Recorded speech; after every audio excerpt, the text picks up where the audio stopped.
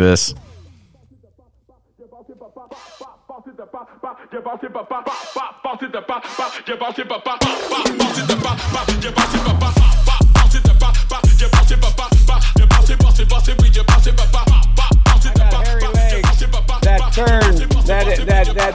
That turn blonde in the sun. And the kids used to come up and reach in the pool and rub my leg down so it was straight, and then watch the hair come back up again. They'd look at it. So I learned about roaches. I learned about kids jumping on my lap. So who's the real president of this country? Is it Joe Manchin or Joe Biden, Madam Vice President? Come on, Charlamagne. I really, it's Joe Biden. I can't tell sometimes. No. It's Joe Biden. And don't start talking like a Republican about asking whether or not he's president. Do you think Joe Manchin is a problem? It's Joe Biden, and I'm vice president, and my name is Kamala Harris. I like money. I thought the thing about being vice president was you never have to tell somebody you're vice president. They should just know that. You would think that if you're introduced on a radio program as the vice president, that it's pretty much, and everyone knows who the vice president is. Well, the thing is Kamala in that moment is being incredibly condescending. That's her default move when anybody she just gets really her. Offended that she doesn't get enough attention, and so she really needs to like assert herself. So, what's going on? Me asserting myself. What's going on, everyone? This is Josh for the Liberty AF podcast, episode number 1. I am accompanied with my brother Isaac. What's up? And my longtime good friend Joel from the last. You got downgraded. What did I say? You said best friend. Best friend, long term best friend. It was bound to happen. When you're over 40, does anybody really think about that anymore? It's kind of like if you actually still talk to someone over the age of 40, it's pretty assumed you're one of your best friends. We've known each other in like 24 different decades now. Yeah, it's been a long time, man. We were roommates a couple of times, many times actually involved over the years. And we are coming to you from, what is it? FEMA region 8, FEMA camp region number 8, coming from the Alamo here in Colorado. Yep, the Alamo. The Alamo. Come find us. In SA. But I mean, not really. Not really, though. We're not really. We're not really. We don't have the bulletproof window shutters yet. We're getting there. The rest comes for you. You've got to do something about them burning up your children. So. Yeah, right. That's true. That's a good point. Well, the house should be fire resistant, ish. Main structure. There's a lot of horrible stuff in here. Let's not get involved. No, that's like episode 4. Right now we're just kind of like we're just breaking in. I don't want to talk about firearms. we could talk about firearms, just not. No, it's so controversial. Let's not open with that. I mean, definitely, we're not trying to do a controversial podcast. Okay, so firearms are off the table. What's next? What else are we going to not talk about? We can't talk about wokeism. Free speech is off the table. Free speech is off the table. So what is the manifesto of Liberty AF? Because anyone that's come across this podcast, if they're listening to this right now, are wondering like, what is this about? Do you want the serious answer or the goofy answer? I want the goofy answer. Okay, this guy.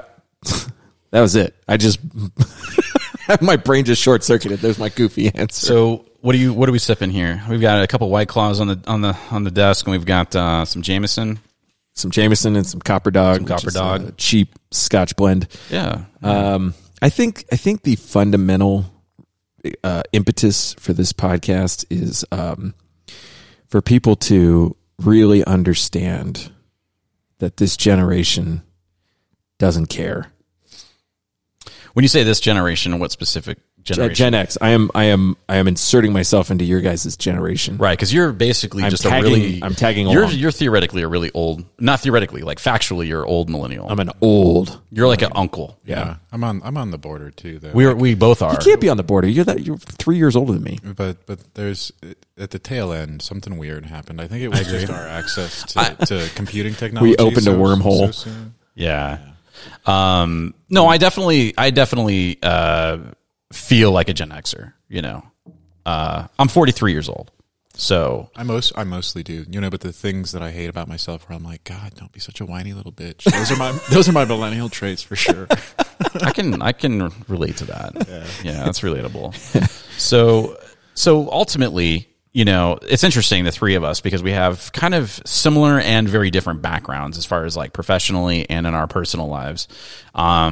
Even though, Isaac, you're my brother, we still have a lot of different experiences, especially in our youth. Different dads. And we have, but we have different experiences. We grew up in Southern California, and then in our later teen years, we moved to New England. And that was a culture shock. But one of the interesting things is that, we grew up in kind of like an environment that was pretty liberal. And you too, Joel, you grew up in pretty liberal areas. I don't want to dox you necessarily. No, that's all right. No, I grew up in DC mostly. Right. But it wasn't so liberal back then. They didn't even really look at things that way. Like, you'd think growing up inside the Beltway, you'd automatically know who's a Democrat, Republican. But truthfully, it just never came up in polite. It was whoever had more money and less money. You knew money for sure. Yeah. That's all that matters. Yeah. They were all united by money. Democrat, Republican, they loved their money. Yeah. Well, and I think also too what we think of like the people that we identified, is who identified as a Republican or Democrat were quite a bit different than today. Today, it's because of the Trump administration. It's not Democrat and Republican anymore. It's who's right and who's racist. Domestic terrorist. Right. Yeah. Correct. Which makes it easy to know who's on your side or not. I don't know. That conversation's been had so much that, and it's just a reflection of two artificial choices, Democrat, Republican, and really they're artificial constructs to maintain power. It's easier to manage a fight between two parties than it is 3, 4, 5, 6. Right. And so, that's true. I think it's part of the reason that they're like, if you want to participate in the debates, you got to get like 5% of the vote. And it's like, well, how do you get 5% of the vote? And I'm not even sure if that's the right percentage.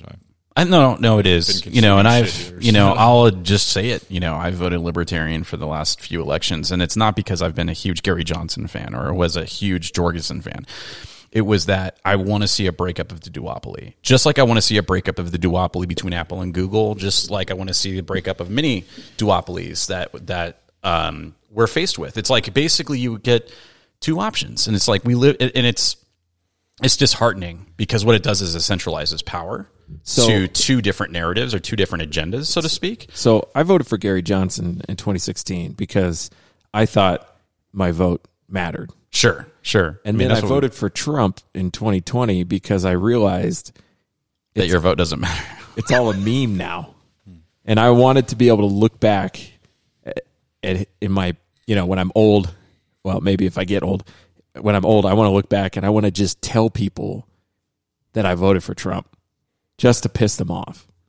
That was, sure. I'm not kidding. Well, I think that's the reason. I think that's the reason why a lot of people voted for him. I'm not joking about my motivation. Right. I voted for him so that I could punk people late in my life. You're one of the best trolls I know. And so when people stand, I can't believe anybody voted for Trump. I'm going to walk in with my walker. I voted for Trump, and that will be the punchline. Right. Like 40 years later, I'll be like, hey. That was me. So I'm going to just talk for just a minute about one of my motivations for building Liberty AF, which is going to be a website, an e-commerce store. Why an e-commerce store? I'll get to that in a second. Is because I am all about the proliferation and decentralization of our freedoms, both in real world and in the digital world. And I feel that a lot of the power has been consolidated to a very small collective of tech companies that are working in conjunction with government. These are for-profit businesses. These are businesses and companies that are owned by shareholders, but they're also complicit with manipulating people's emotions, manipulating people's thought by censoring any opposition to what their narrative is. And I just have some core issues with that, and again, the reason why I brought up our generation and our age is because I was the person at 15 years old running with a friend of mine running a Galacticom BBS, right? With forums, we had, a modem bank with 7 different phone lines. And I was really fascinated and just overcome with the idea that I could communicate with people on this server and share ideas, and we could debate in the forums. The popular forums were science, religion, politics, right?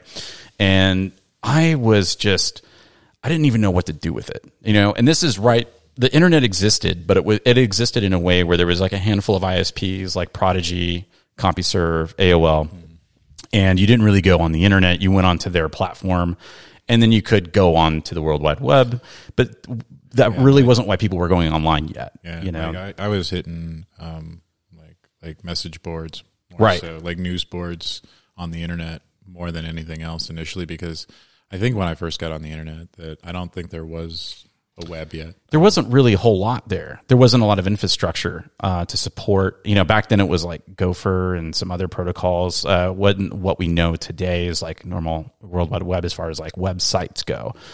And email and IRC and AOL Instant Message Chat a little bit later, like ICQ and some other things are really, really cool and transformed like my whole thought. And I got to learn ideas from a lot of other people. I get to, get exposed to different points of view, sometimes hostile. Trolling has existed our whole lives. Yeah, forever. Hostile? I wonder what caveman trolls were like. He's the guy that put the fire out. It's like, I'm gonna piss on your fire. I just put the fire out. What are you going to do What you gonna do about a bitch? They killed him. and then later, I really got into using Linux, like in the late 90s, early 2000s, and I was running like servers at home and all that kind of stuff. And fast forward, a couple decades, we go into, everything's cloud, everything's social media site. It's all centralized. It used to be, the internet started out decentralized, right? You could run your own BBS server, dude. Cool. And I could just dial directly into it. And you could run your own website, and you had your own email address. And you could run your own mail server. Our older brother, who's definitely a Gen Xer, he set up our family email server on a Debian box in 96. That was my first like exposure. And I didn't know a lot about it, but he did. And I learned a lot from him. And so that kind of got me interested in like tech, right? And, just it wasn't even really a thing yet, because now it's like cybersecurity and all this other shit, right? Network engineering. But back then it was like, you didn't even know what your options were in that field. Mm. And so fast forward a little bit, I'm going to kind of bounce around within the timeline. But I grew up experiencing that freedom, and now I feel everything wants to be verified. They want to read everything. They want to dragnet surveil everyone, location, all the meta information, and not just meta information, but content, right? Everyone talks about meta information, but what they don't realize is that we as people using social media platforms like Instagram and all this stuff, you're actually giving up that content. Yeah. You're giving up all that intellectual property. It's not yours once you put it on their platform. Well, as a 14-year-old boy, do you know what got me on the internet? Was boobs. Sure, boobs. Boobs. Before the web browser, you had to go on like. Did you have ASCII boobs? Well, no, but they were GIFs. They were GIFs. Sorry, Isaac. GIFs. I'm going with GIF on this. Yeah, I think it's. Thank you. I don't care what the inventors said. I mean, it's GIF graphics. Isaac's like that. That's fine. Be retarded. Be wrong. Whatever. There is a GIF, and it's a peanut butter. So that name was taken. Fuck off. It's GIF. I like to go to the zoo and look at giraffes. But anyway, I mean, there was this Wild West component. I was a 14-year-old kid. I couldn't get access to a paper copy Playboy or anything. Is that because you didn't have any woods near your house? Because that's where I found mine. He had woods. I had woods. And he was the guy across the street from me when I... Okay, that's enough of that story. He had a nice collection. It involved, not a lot of stories start out well or end well that start with the guy across the street. Yeah, so he was a spook. Yeah, of course he was. He was. It was DC. Sure, half your neighborhood was. Well, and it was when the Berlin Wall was up, and he spoke German, and he told everyone, you asked him what he did, he'd say he was a shoe salesman. Oh, man, come on. It's either shoe salesman or travel agent, right? Yeah, some bullshit. Right, sure. Sure, bud. Fucking spook. But once the Berlin Wall fell, he didn't have a home. So I don't know what the hell happened with him. Probably ended up in Afghanistan. Just try to track him down. We'll bring him on the podcast. I'm not really interested in talking to feds. Yeah. Well, we have a friend who's one. You know who you are. Shout out to Charles the Fed. Yeah, Charles the Fed. So one of the things that I remember about that time was there was nothing that you could do on the internet if you hadn't been taught how to do it. Like That's true. There's no YouTube videos or anything to watch. You could figure some things out, but you had to be taught some basic protocols. You had to be taught how to connect. Yeah, for sure. So what's interesting now is like you go on your phone, you go to the App Store, any app that you could possibly download, any 4-year-old could figure it out in minutes.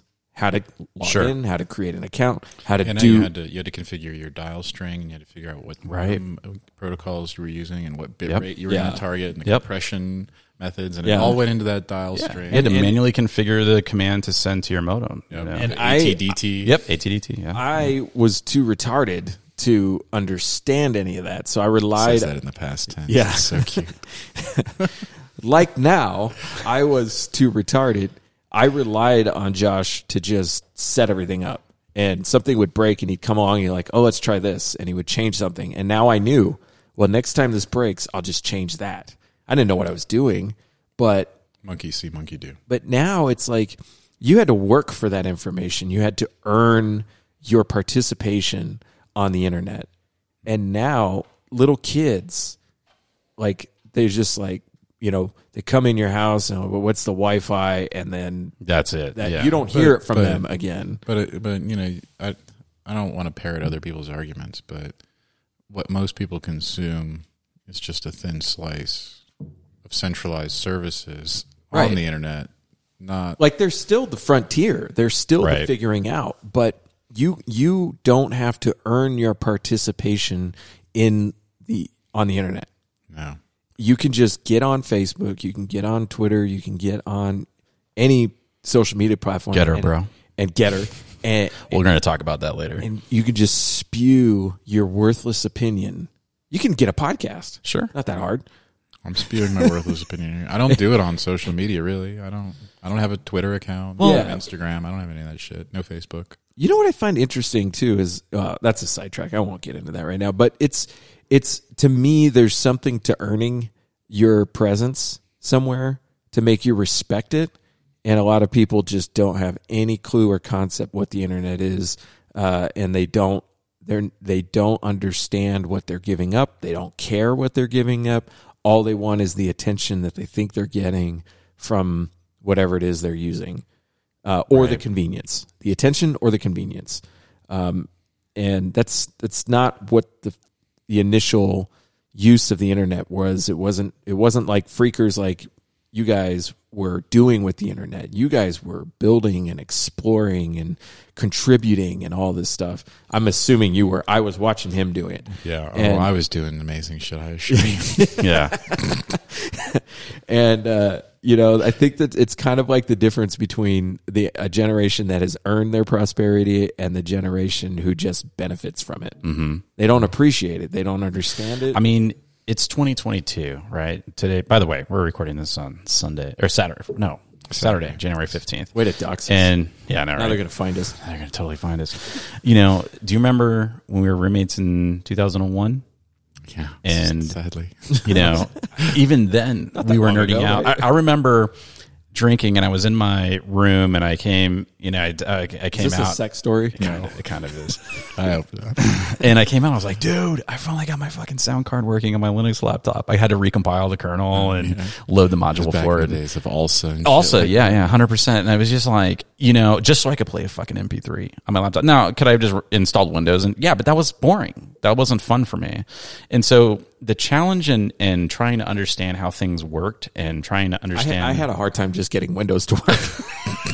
Isaac was like, "Why is Winamp not working?"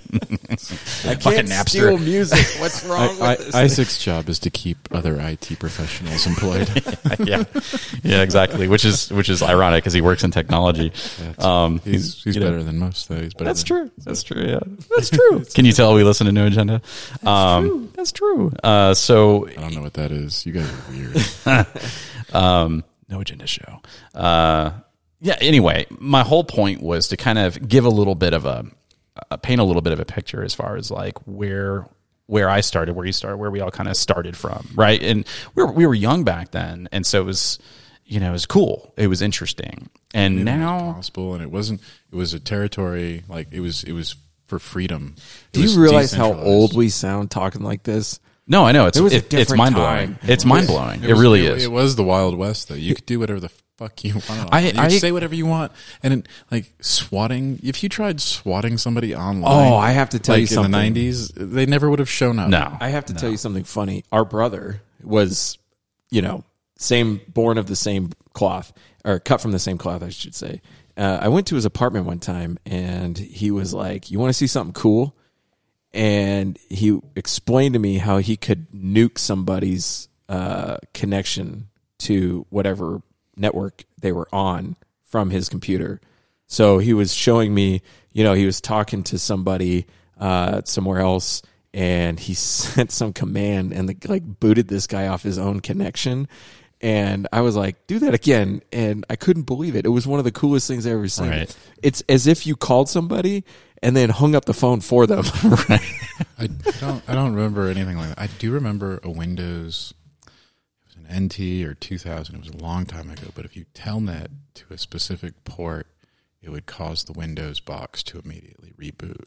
Oh, really? Yeah. So all you needed was any connection or port from that source IP. So like it was pretty easy to, if you were using chat software and shit, Right. to track people down and fucking just randomly reboot people's PCs from across the internet. Yeah, that's what he was talking It about. might have been Windows XP even. I'm not even sure which one that was. Yeah. It was embarrassingly late Right. for Microsoft. I think it was, I want to say it was Windows 2000 because it was like really The a simple. funny thing is now they can do that to your car. Right. And it's a feature. Oh, whatever. Tesla drives that shit out of parking decks and has it waiting for the tow truck driver. Yeah, and, yeah. like, hooks Don't itself don't up. fall behind your payments on Tesla. They'll literally drive it right out. Your car towed itself. It does. It Dude, did. you It played just goes yourself. home. That's what autopilot is really for. It's the repo. Wait. It's at my house? No. It goes home. Auto goes back- repo. Not It goes auto. back to the manufacturer. Yeah. So I think that there's a general idea among the people of this generation who were there for the beginning of all this technology, who see what happens now and they're just waving a big red flag. Like, do you have any idea what's happening? Because Right. we're Yeah. going from this frontier of freedom to full-blown electronic fascism. And nobody knows it's happening. I mean, yeah, you read stuff, Well, you get like not press releases, news stories break and things, but people don't. Technologists understand. People Yeah. who are in technology, but people who just turn on CNN or NBC or Fox or whatever news station, if they're getting their news and information from your mainstream sources, they don't understand this because that's not being reported on. There's no benefit to that. There's no money to make off of that. Doesn't sell pills. Why would we tell you about it? Well, I think too, from our generation, there was definitely had a sense of ownership with technology.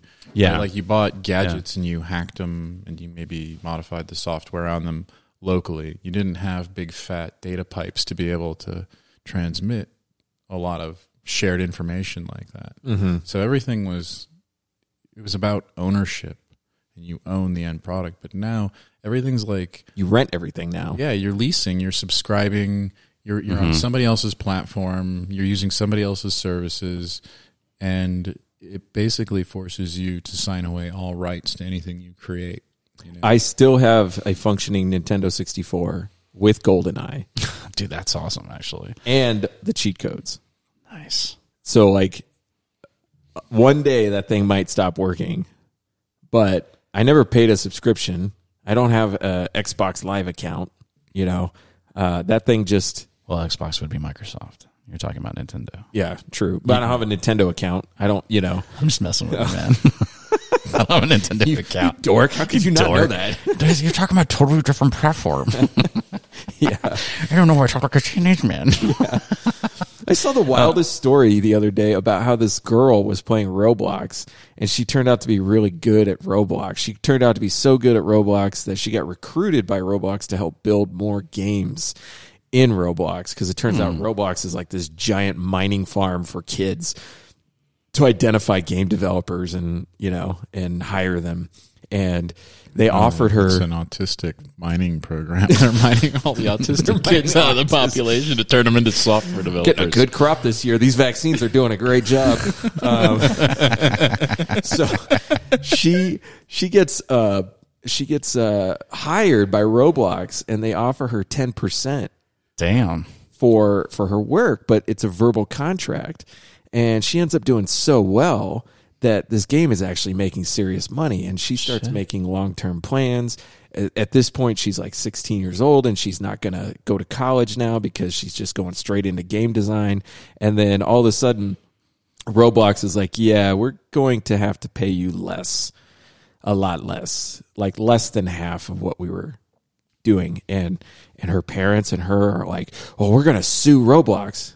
Like, you are 16 years old and you are making like $50,000 right from this project on a verbal agreement. You don't even know how lucky you are in the first place. This is just what this is an expensive lesson for you.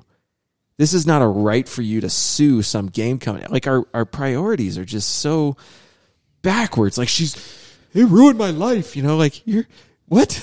Yeah, you were just playing the game beforehand, before we even came across You're 16, your life is not over. Well, hard lessons, and I think... it's like, there you go. Like, everybody learns lessons. Sometimes those lessons but are that's expensive. They're painful. That's the best lessons are the most painful. Yeah, I ones. bet But you won't do that's that again. kind of a Gen... I feel like... this is a particular case that you're talking about, but I feel like a lot of Gen Z mentality is entitlement. People talk about privilege, right? And there may be a lot of truth to that. I'm not going to deny any of that. But my point is that I've always worked really hard at everything I've done, and every company I've worked at, and I've been self-employed for the last 10 years, and it's not easy, And so the reward and your exchange for your knowledge and your skill sets and your labor will vary. And there's this mentality I see with this generation of like, well, I exist, therefore I get, and I'm not saying, I don't want to blanket everybody, because there are a lot of smart kids out there who are driven. Are there a lot? Well, there might be at least 7 or 6, I don't know. I feel like a basic econ course would just kind of fix a lot of things, like explaining scarcity. And they're trying to get rid of like even arithmetic. I understand, but if people just understand that we don't live in a post-scarcity world, that drives pricing and that drives markets and that drives. Yeah, there's a lot of other countries who do much better. Here's the thing: than us on a cultural level, on a large scale level, this is not a fixable problem. No, because this problem is not derived by any single source. It's not a consequence of a single set of actions. This is a consequence of prosperity and peace. Unfortunately, that's the case.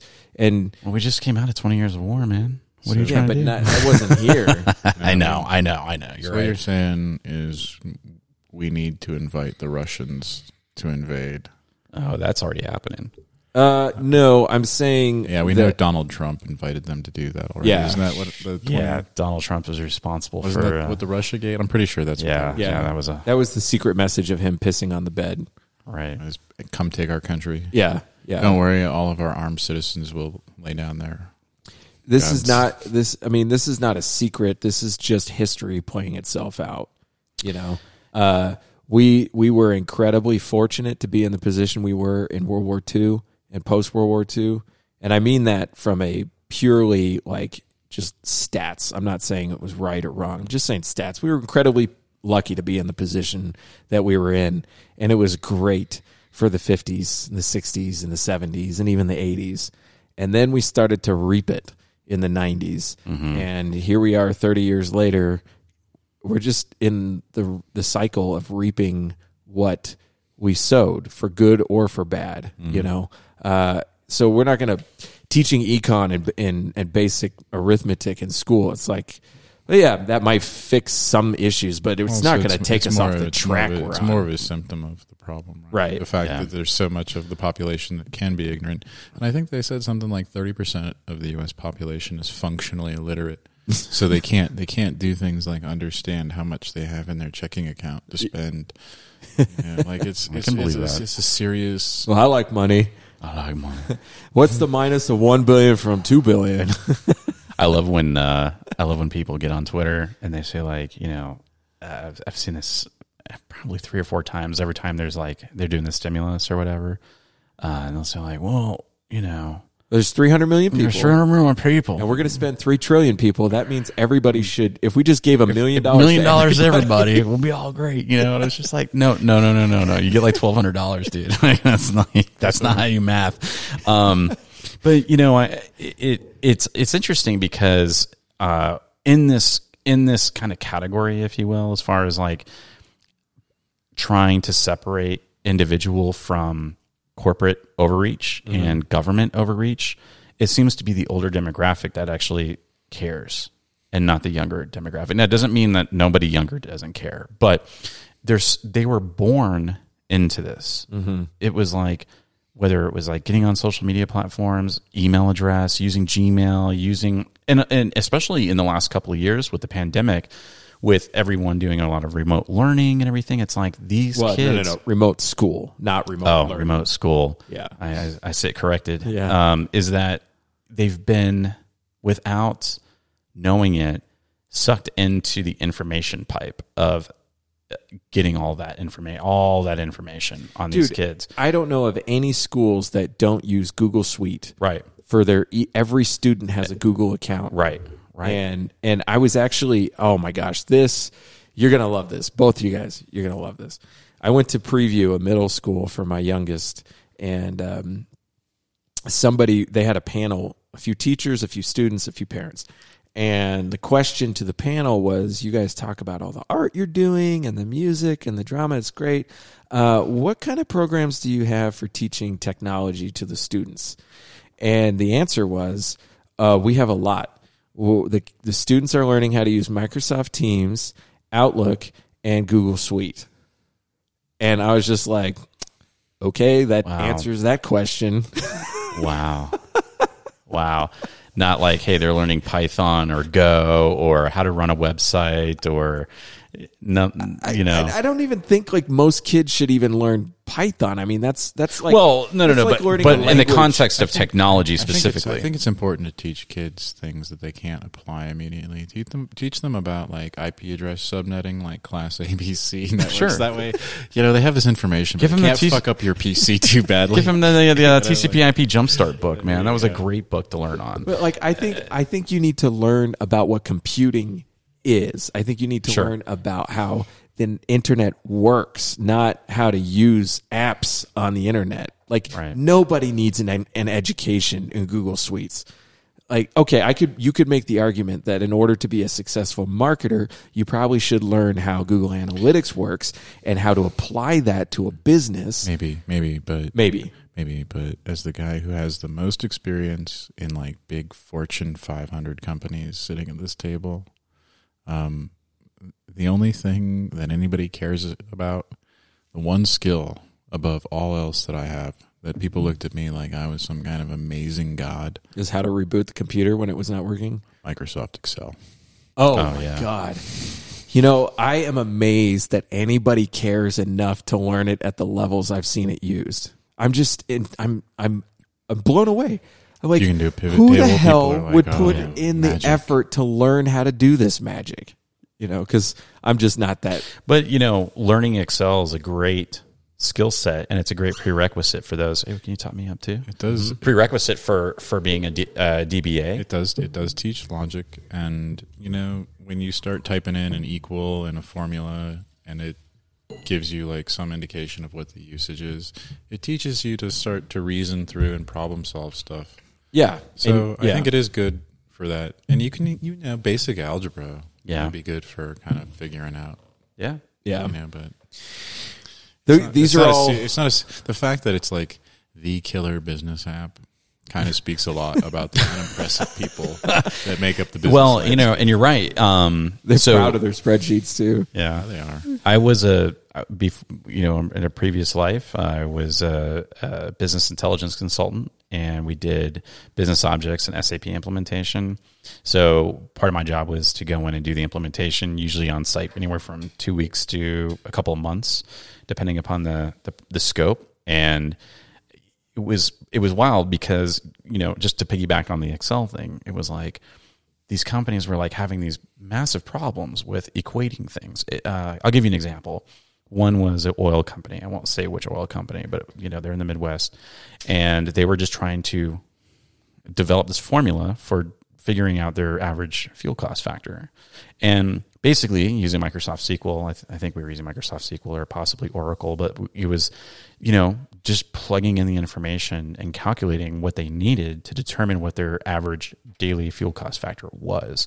And this information was important for them because that determined whether or not it was cost effective for them to use their own fuel in their own gas stations or sell theirs to Exxon and buy from Shell out to 1,000th of a cent, because of the amount of the quantity we're talking about here over a period of a quarter could equal hundreds of thousands or millions of fucking dollars, you know? And so it's just getting information, right? Information that exists, but putting it in a way. And of course we do visualization and we do automated reports and we do fancy dashboards and all that kind of cool stuff. But at the end of it, it was the same thing. It was fancy Excel is what it was. And it made me realize it was way better than Excel. I installed business objects to abuse a data warehouse at work a long time ago for like some ticket data because the built-in tools that they gave us to access the data warehouse, they couldn't do shit. It was like this web-driven thing back in the day when like it just wasn't there yet. And so so took it in my own hands. I have to bring this back down to the stupid level because I'm not sure everybody understands what you're saying. We're drifting. Thank you, Isaac. I have to tell you a story about information security. I used to work for the government and Fed. No, not Fed. Stady. Okay. And they were implementing a new security system where we all had to like get special IDs, and they were going to greatly advance the security of our shit, right? To quote a movie line. And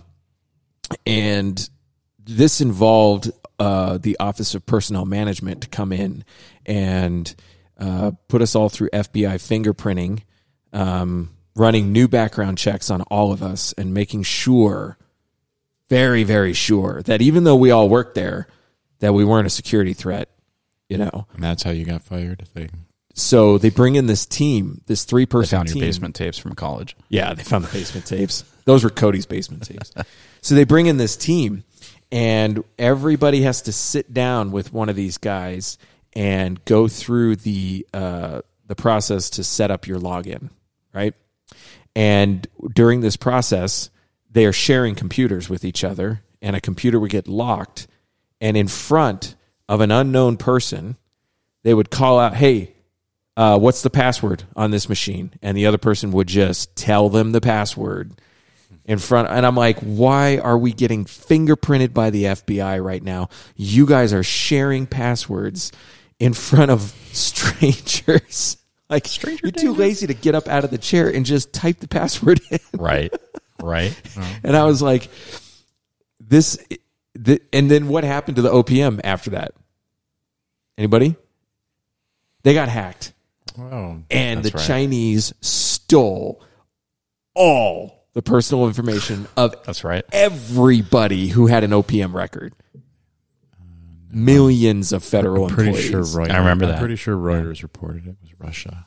Oh, right. Yeah, it's definitely the Russians. Yeah, definitely not the Chinese. Definitely not the Chinese. So I'm going to take us in a completely other direction real quick. Cool. I saw on Twitter today a headline. Good news. Good news? Yes, the new governor of Virginia, who is Youngkin, has deleted the diversity, equity, and inclusion section of the governor's website.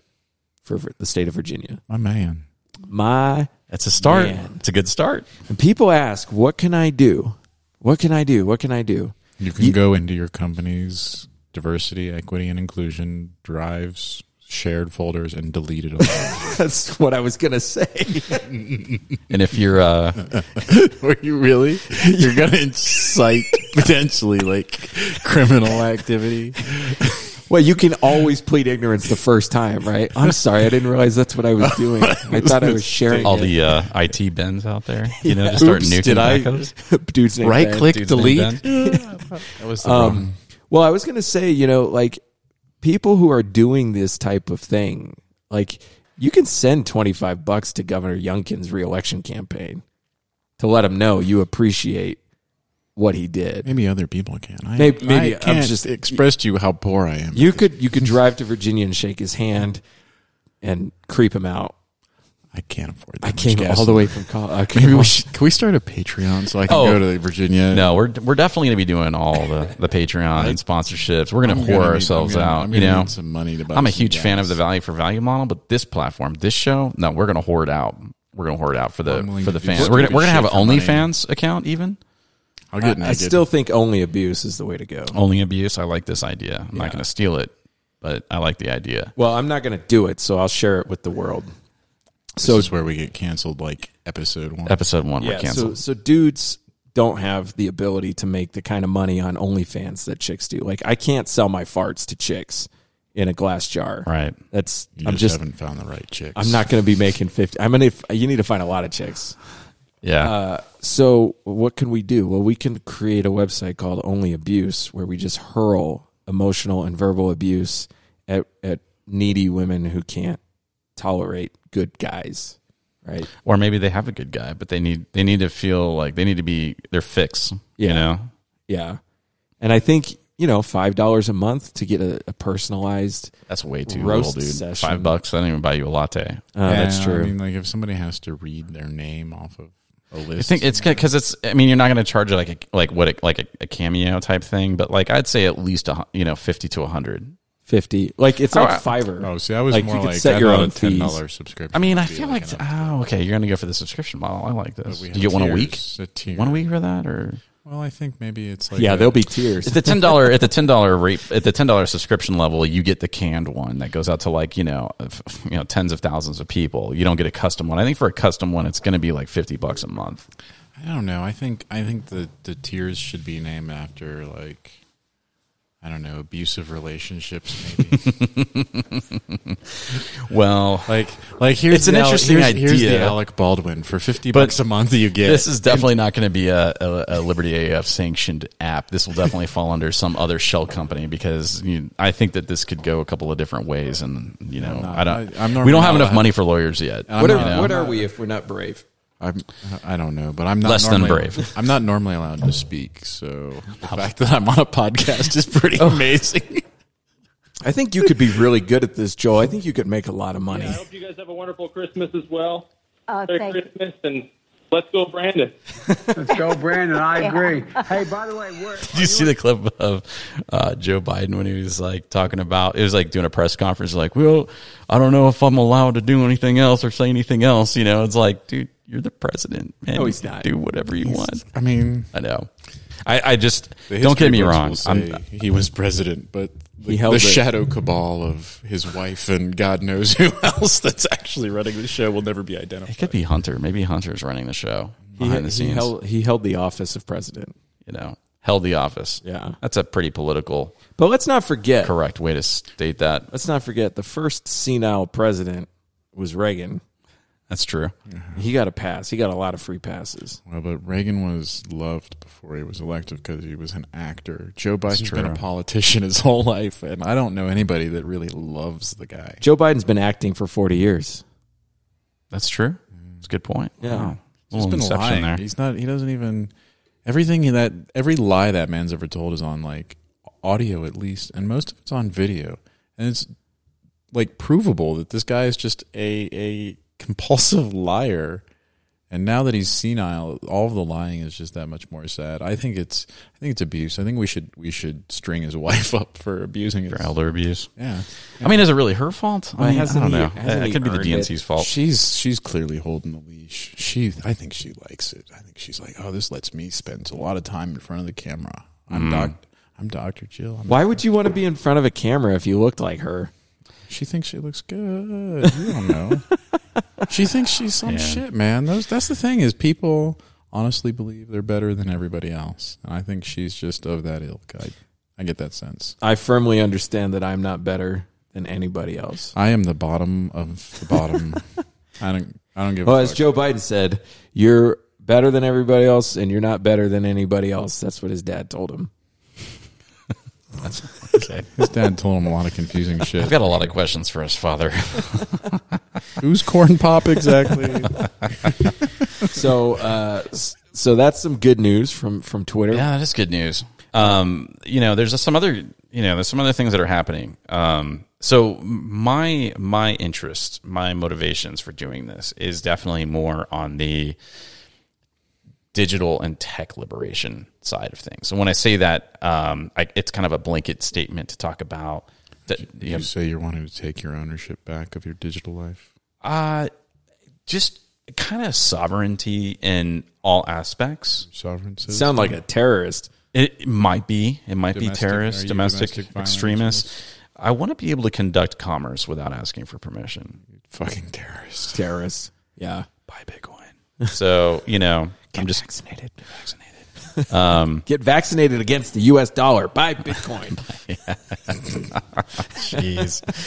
I mean, it is Clown World. It's been Clown World for the last couple of years. I mean, it's been Clown World for a long time, but it's just been amplified. Yeah. And, when I talk about, that whole, liberating yourself from big tech, it's a big pill to swallow because it means to take back your data. It means to get off Apple, get off Google. It means to, run your own server. It means run your own Bitcoin node. And there's a lot of things and there's a lot of guides that we're going to be working on to help people. Because, I understand talking about it and people kind of understand in the abstract, but getting down into the nuts and bolts of it, it's literally, it is power. Information is power. It's not only just a commodity, it's control. Dragnet surveillance and everything that you do is being cataloged and documented so it can retroactively be accessed and looked at and analyzed. And it may not be because you're a target. It may be because you're associated or connected with a target. And when I say a target, I don't mean someone who's doing something illegal. I'm talking about attending a protest. That's illegal. Like right now, the EFF is going after the San Francisco Police Department. The hearing got pushed to next week sometime. I don't know if it's a hearing or the initial hearing, but they were doing dragnet surveillance over all of the BLM protesters. Whether you agree or disagree with BLM, it doesn't matter. The fact is that people should have the right to protest. They should have the right to rally. They should have the right to speak. And they should have that freedom to do it without the fear of being surveilled by government and associating and creating basically a matrix of connections based upon their digital footprint. Because that's what's happening. Yeah, I saw a data leak back in 2020.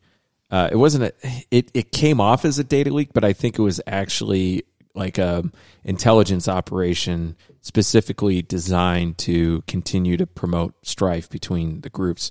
And what it was basically what kind of a map would you call this? Like a map of connections between people. Yeah, I kind of think of like a matrix. Like a matrix. Like I kind of mapping. Yeah, I kind of picture like when you're watching a TV show or a movie when they're doing like FBI profiling and they have all the artifacts up on a wall and all the yarn connecting from this person and that person. It was almost kind of like a spider web, kind of. Right. At the center were the people with the most connections, and as you went out from there, it was people with less and less connections. This file was in the hundreds of gigabytes. Wow. And you had to like do a special thing. I don't know. I'm the retard in the group. You had to do like you had to download this using some special application, looking at it with and the detail in this document or this map wasn't a document. It was a file. And this was all the Antifa connections basically around the whole country. And all of this information was derived from social media and phone records. Right. And, the right, interestingly enough, the right who's complaining and bitching about how the government is targeting them, were so excited. Like, now some of these guys are going to pay the price and everything. Of course they This are. goes back to the, what happened to this country. How did we get here? Well, a big part of how we got here was September 11th. George W.H. Bush, man. Patriot Act, bro. And the outcry, Expansion of the National Defense Authorization Act. the outcry, the wailing, the gnashing of teeth, Sure. the praise, the support, all of it was completely inverse to what it is now. It was the liberals who were crying about surveillance. It was the liberals who were complaining about being targeted for being domestic terrorists. It was the liberals crying about the imprisonment of American citizens. It was the right who was like, shut up. We are at war with terrorism. Right. And if you guys don't shut up, if you're not on board, you're not a patriot. The terrorists You're not for win. us, you're against us. Right. Yeah. And I said this a lot in 2002 and 2003. Like, you are going to live to regret your support for this, because it's not always going to be George W. Bush with the controls. Somebody else is going to get the controls, and you're going to wish you didn't enable this. And I got called a communist for saying that, and a terrorist sympathizer. And I'm like, all right, fine. And here we are 17 years later, and we are reaping that, it's absurd that people didn't see this coming. But at the same time, it's totally believable. So you're talking about like the electronics, like Sure. all that stuff. I look at this more from a historical perspective. These corporate tech giants in the government stealing all the money. These are just warlords. That's all they are. They're just warlords. And we are the peasants. And we are trying to figure out how to not get our heads chopped off. Right? And this is a game that's played itself out countless times over history. And it's different tools. They're not chopping your head off with a sword. They're chopping your head off with your social credit score. But it's the same thing. Or your vaccination status. Vaccination status, all that. Yeah. It's the same thing. It's played itself out over and over again. And the people who stand up and resist, a lot of them die. And a lot of them go to prison or, otherwise Or a suffer. lot of them get their houses burnt to the ground, Burnt to the ground. with kids inside and tanks blowing through the walls. Yeah. Yeah. Or you just roll over and you be a good little slave and Right. do exactly what you're told. Right. Because it's safer for your family. Right. Yeah. And there's a lot of people whose risk tolerance, they can barely handle going to the grocery store and seeing somebody without a mask. You think they're going to stand up against anything? No, they don't recognize they're a victim of tyranny. Yeah. They don't understand tyranny. And if you use the word tyranny, people look at you like you're crazy, like you're out of touch with time and reality. But the truth is, just because technology changed doesn't mean that the fundamentals of personal freedoms change. You've got to take ownership of those and protect them yourself and stand up and use your personal liberty, or else, people will close those gaps on you real quick. And that, people think that, this is an argument I hear a lot. Like, there's no such thing as real freedom, and you might as well just submit because, it keeps everything calm, and you don't, you're not going to Don't rock the boat. You're not going to defeat the government with your AR-15. That's not the point.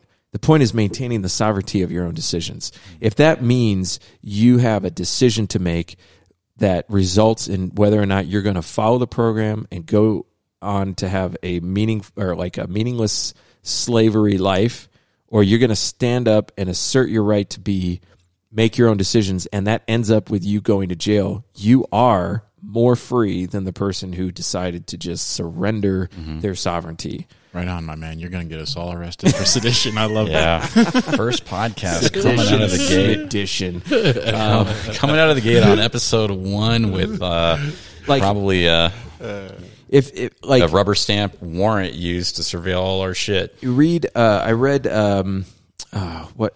Viktor Frankl's book about his time in the concentration camp. And just because you ended up in a concentration camp does not mean you're not free. You still have a decision to make every day when you get up. Right. How are you going to handle this? You didn't decide to have some Gestapo agent show up to your door put a hood over your head, throw you on a train, and put you in a concentration camp.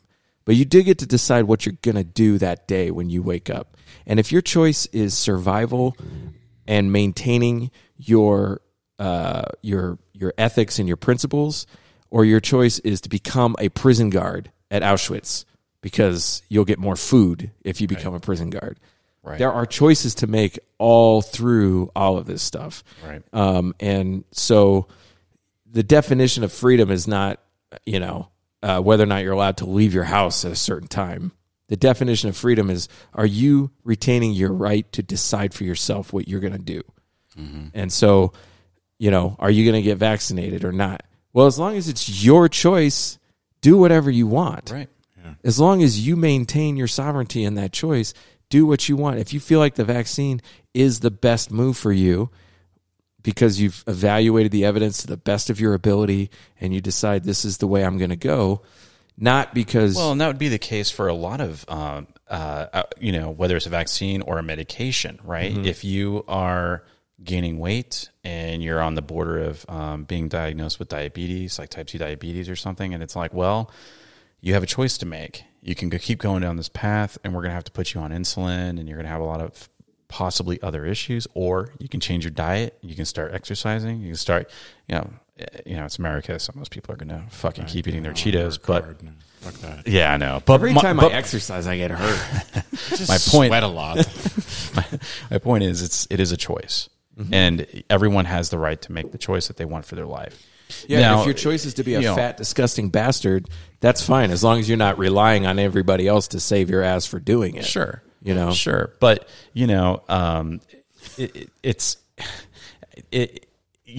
my thing is just, it is bleeding over into not just making decisions for yourself on a daily basis.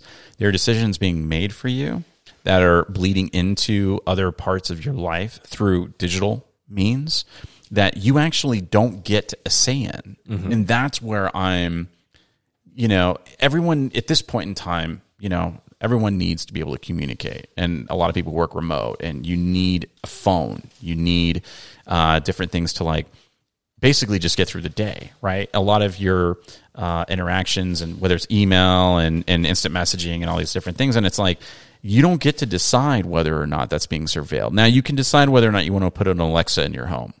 You can decide whether or not you want to, have listening devices and all that kind of stuff. But some things people don't really feel like they have a choice on, and they feel like they don't have a way to opt out of it. And that's kind of where I want to help fill that void. I think a lot of people don't feel like it's easy to opt out. It's not easy. I'm going to be honest. It's not necessarily easy, and anything that's worth doing usually isn't. Starting a business isn't easy. Mm-hmm. Well, I think a lot of people don't know that they need to opt out. They're not aware of how much the services and devices they're using are tracking them, what they're retaining. Because think about the complexity of a terms of service agreement. Mm-hmm. It's like 50,000 pages. Nobody realistically has the time to read that. You have no idea what you're agreeing to when you sign up for that shit. Well, so I think a lot of those terms change. Yeah, well, and I think a lot of it too is you got to tell people like, hey, I understand. I love iCloud. Don't get me wrong. It's super convenient. But are you aware that the reason that you can't send a picture right away via text message when you take it is because it's got to go upload to iCloud even if you're not using it to store your pictures, and they scan that picture before it'll allow it to send. So it's a retention mechanism for Apple. Mm-hmm. I'm the retard. I'm late to the party on a lot of this stuff. And say you're a retard, but you're really not. You're not. I mean, dude, you've come a long way. Wait till I finish what I'm about to say. Okay. All right. I didn't know that iCloud did facial scanning and recognition. Oh yeah, you're a retard. Until 2019. Talk about late to the party. My friend, he goes, "Oh, I'm looking for this photo," and he just clicks on this group of photos in his thing, and it's just his pictures of himself. Right. I'm like, do you make photo albums of all these different pictures? He's no, iCloud does that. Yeah. iCloud does. How does iCloud do that? Well, they scan all these photos and they just pick out the ones that are similar.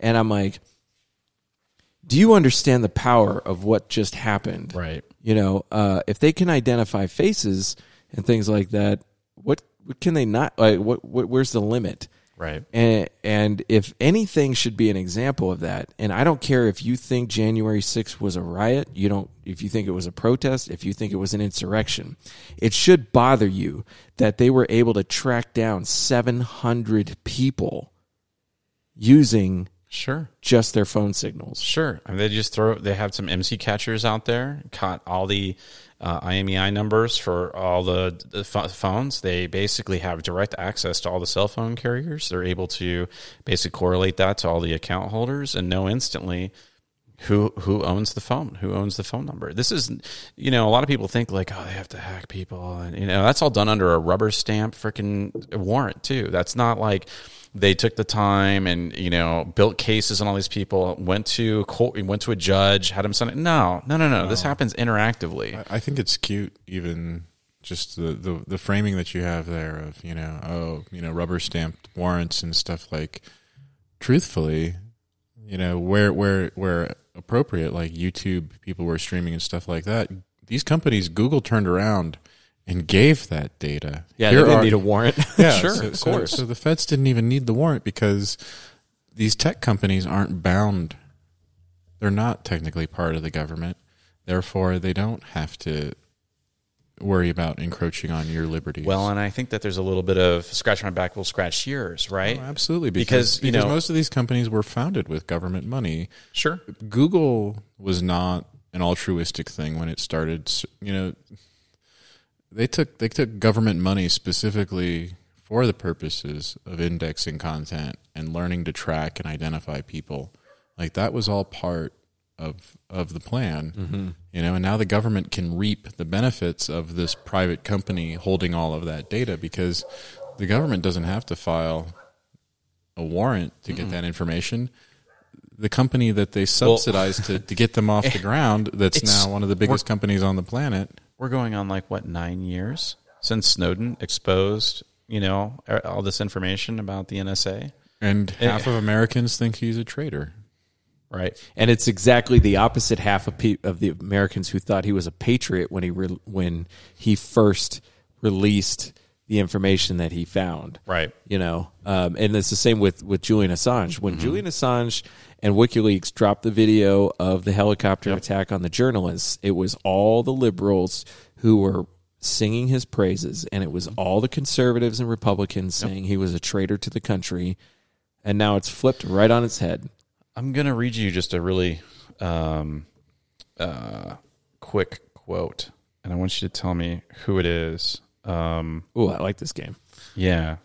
Actually, where you could do a whole show of just this game. Actually, here, let me pull it up. I've got the URL right here. I just had to pull it out of my notes. Okay, here we go. So this is I'm going to read this. It's 2013.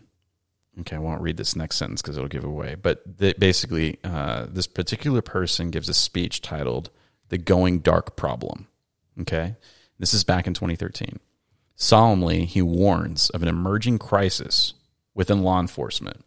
Since the Snowden disclosures, increasing public awareness of surveillance has encouraged the wide-ranging use of encryption technologies, what he calls the tech tool of choice for criminals.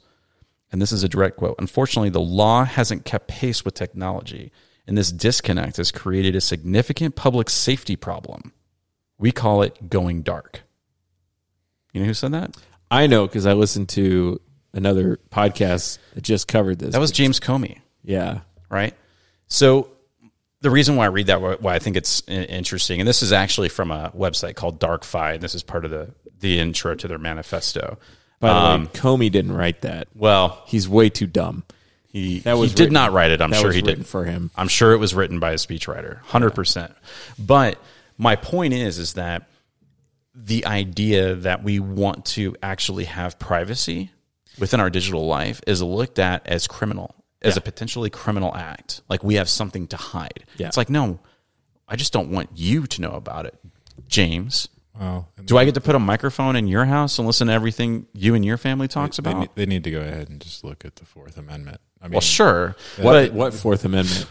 I understand we keep wiping our ass with it, but at some point you have to get it to hold water again, or it's never going to hold water again. So I think we're at that point. I think we're at the point we have dismantled the First Amendment. We have dismantled the Fourth Amendment and the Fifth Amendment.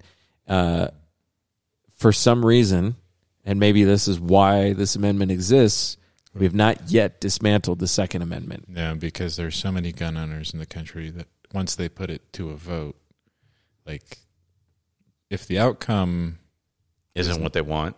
isn't what they want, They're fucked. it's probably civil war at that Right. point. I mean, it's well, we're going to come get them anyway, I think is probably the response. And then it's kind of open warfare. Yeah, every other Western country that successfully implemented gun control has talked the populace into giving up their guns. They didn't go and take them. And what happens? What are you hearing from Australians? It's the bastion of freedom and liberty down No, there. well, maybe Everything's going really well. Right, exactly. They're saying They're all at the beach. they're saying practicing their freedom. Don't give up your guns. Yeah. These people are being thrown in concentration camps. Call them what you will. They're concentration camps. Yeah. They're reconditioning them. They're reprogramming them. You know, you got a little sniffle. You got a little cough. Oh, you know? yeah, you're going to have to come with us. You're gonna have to come You're with us. sick until proven healthy. Right.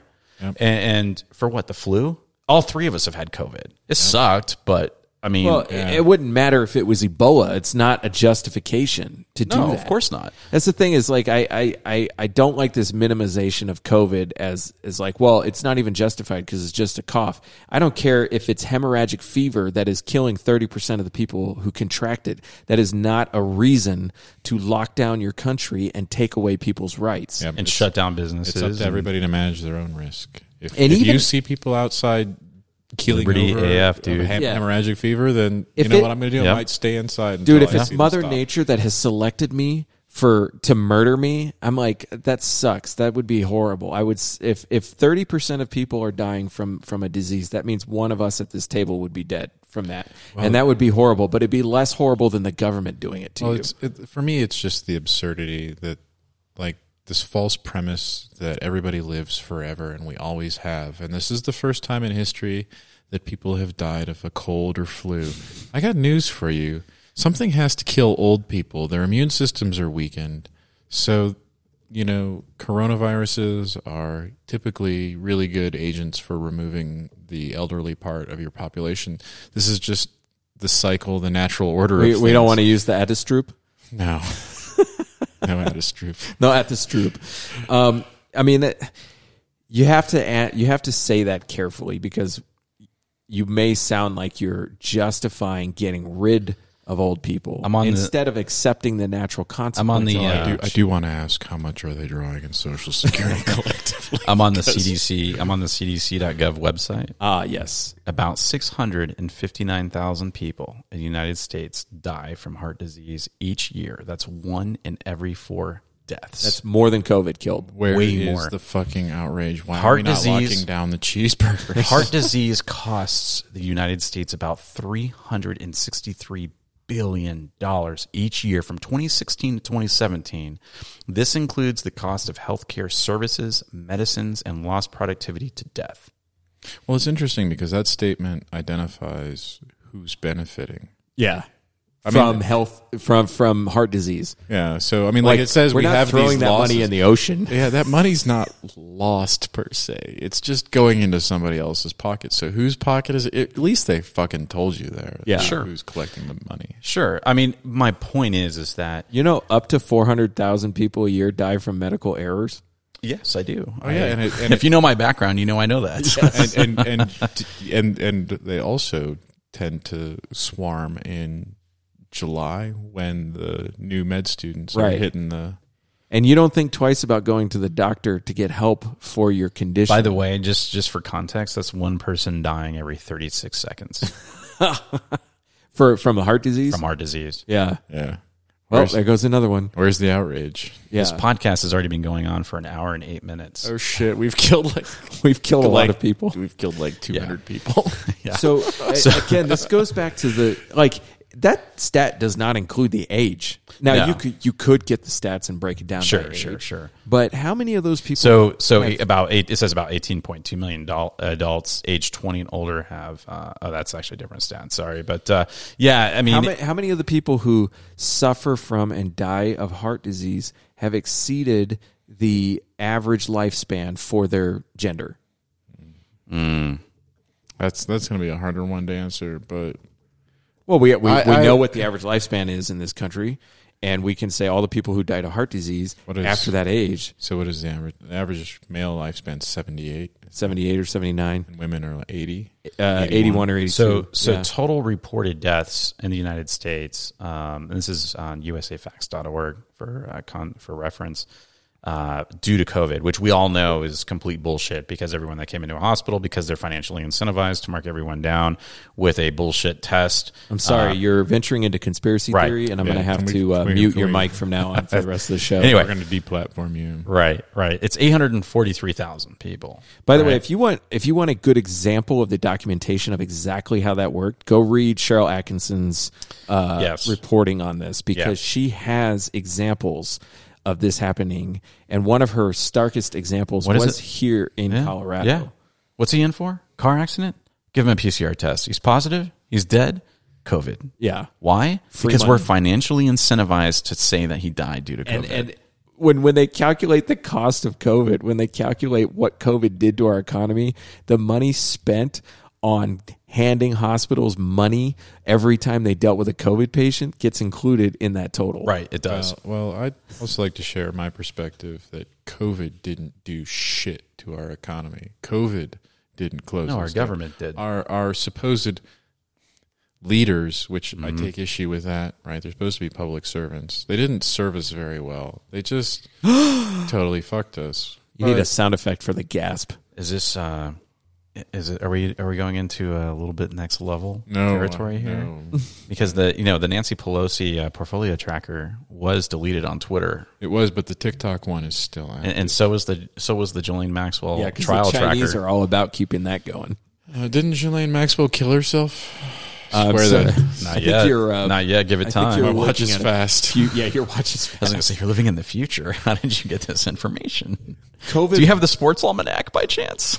If the government had left it alone and we had just been left to suffer through COVID naturally, and I say naturally in air quotes because it wasn't a natural virus, but if we had been It's left, the lamest fucking bioweapon ever. You guys suck. Try again. You we pussies. all defeated it. Yeah, you lose. I am we're invincible. we're 3-0. over There here. would have been an economic impact if Mm-hmm. COVID had been left to its own devices. Absolutely, there would have been an economic impact. It would not even register compared to what has happened on this planet with all the intervention. No, but And this example alone, now I have a good friend who is an anarchist, and I'm not full-blown anarchist, but this is a good argument for anarchism, which is the damage done by the government. Like, the Mother Nature can't even compete with the damage that the government could do. No. Mother Nature's like, hey, I'm gonna kill 0.004% of the entire Earth's population. I feel like we need With- some like within the background next- music for this. Within, Continue. within the next 3 months, I'm going to kill a few million people. And the government's like, hold my beer. I think we can do better than that.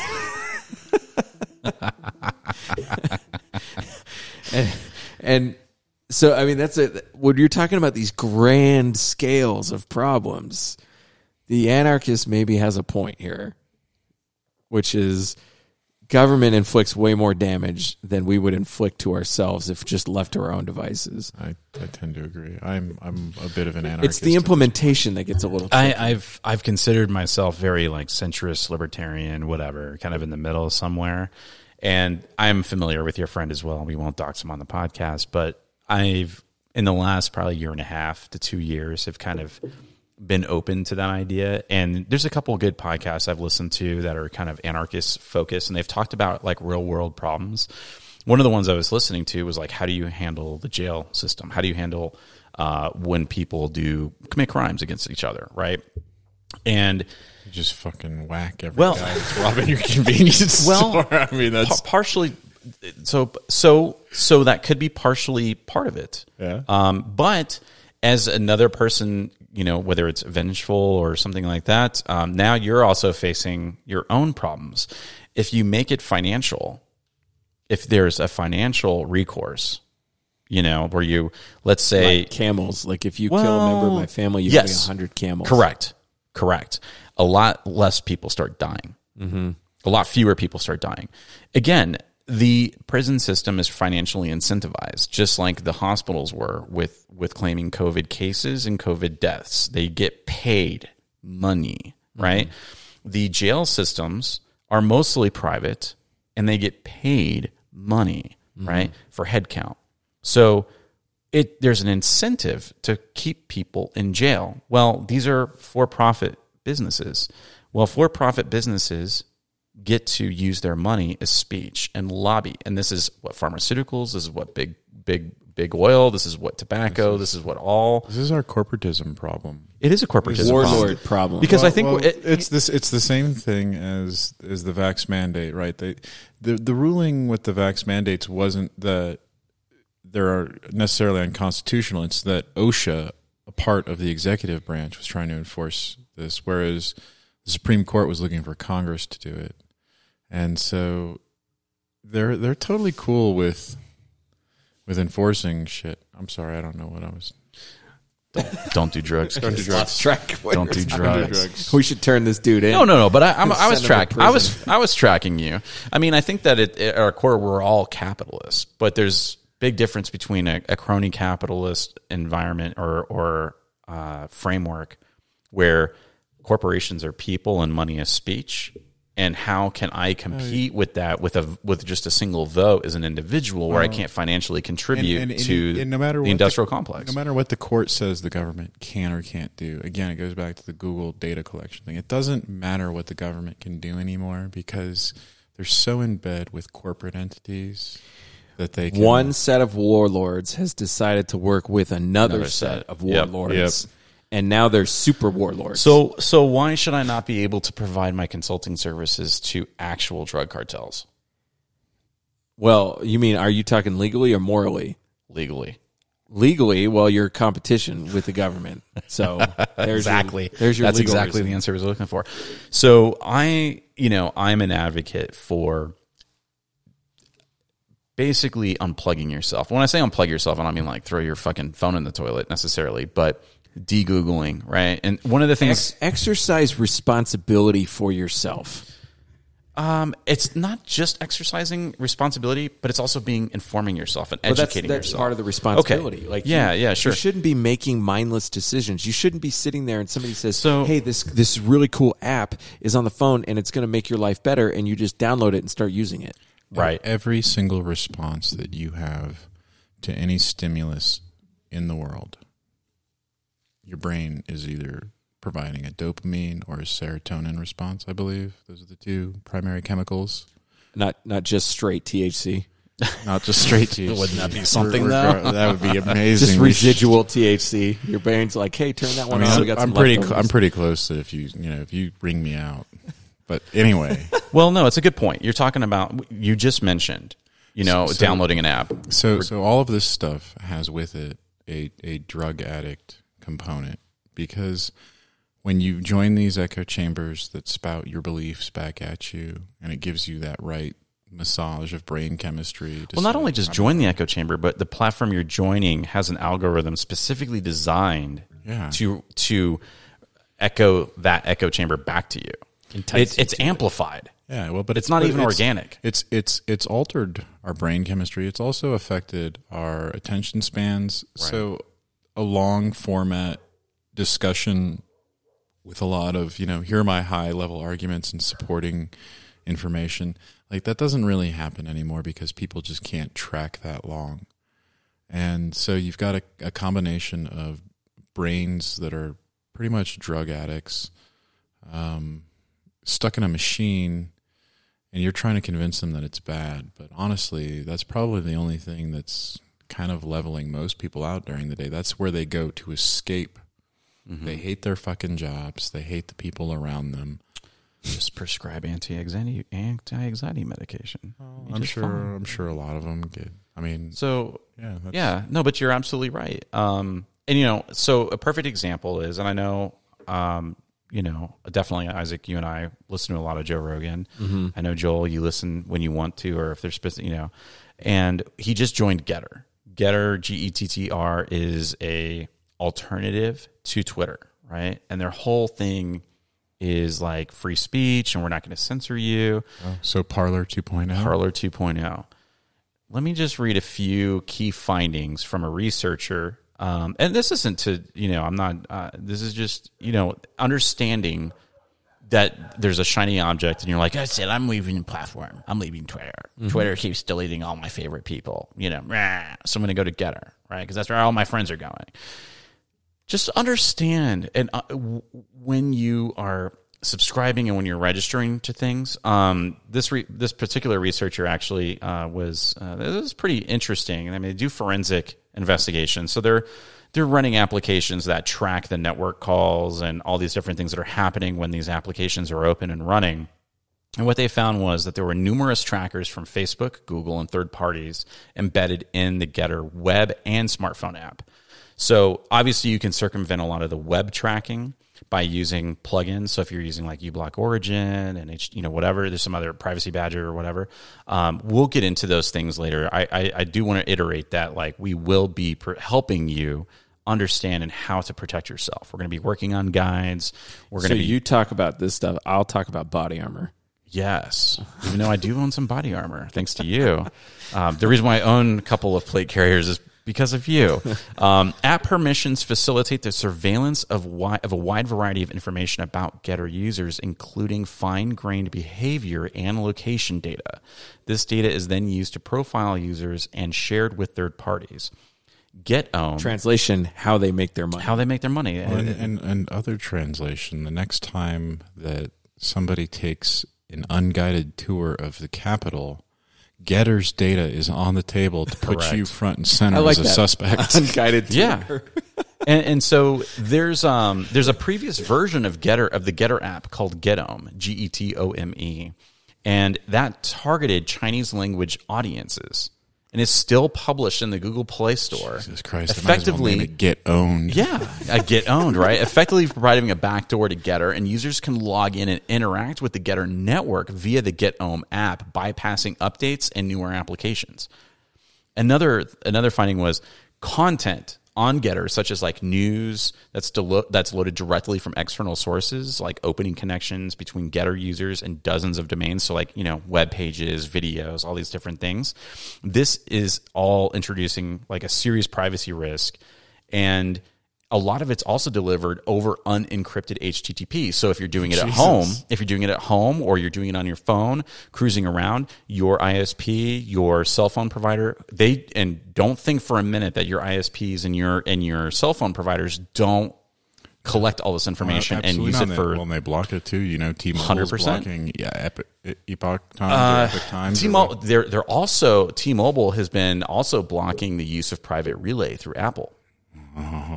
Yeah, that's been happening.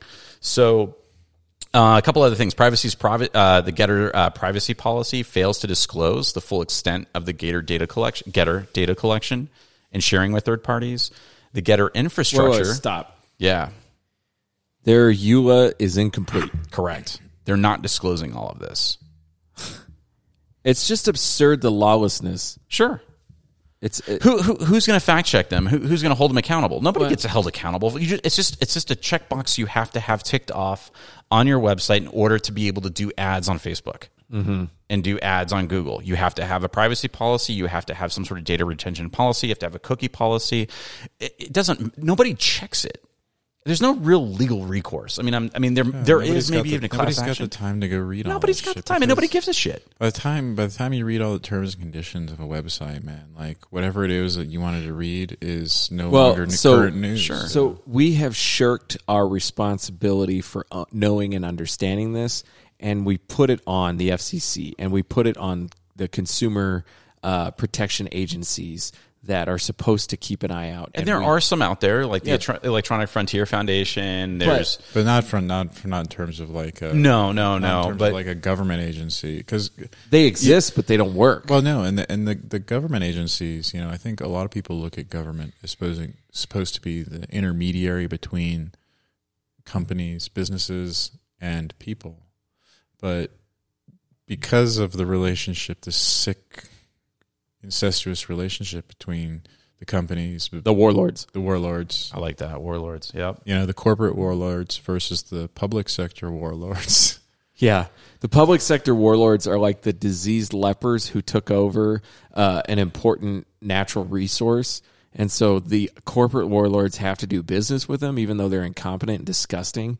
But they hold the keys to the natural resources. All of this totally jives with my worldview of like, you know, like 15 years in IT consulting, working with, you know, big Fortune 500 and government entities. Totally. This model works. Yeah. This is not the And then 3 million deaths of and then COVID model. My experience of working in government and just seeing how bureaucracies work from the inside, these are diseased, disgusting, petty warlords, petite warlords, right? Who just happen to have access to the river.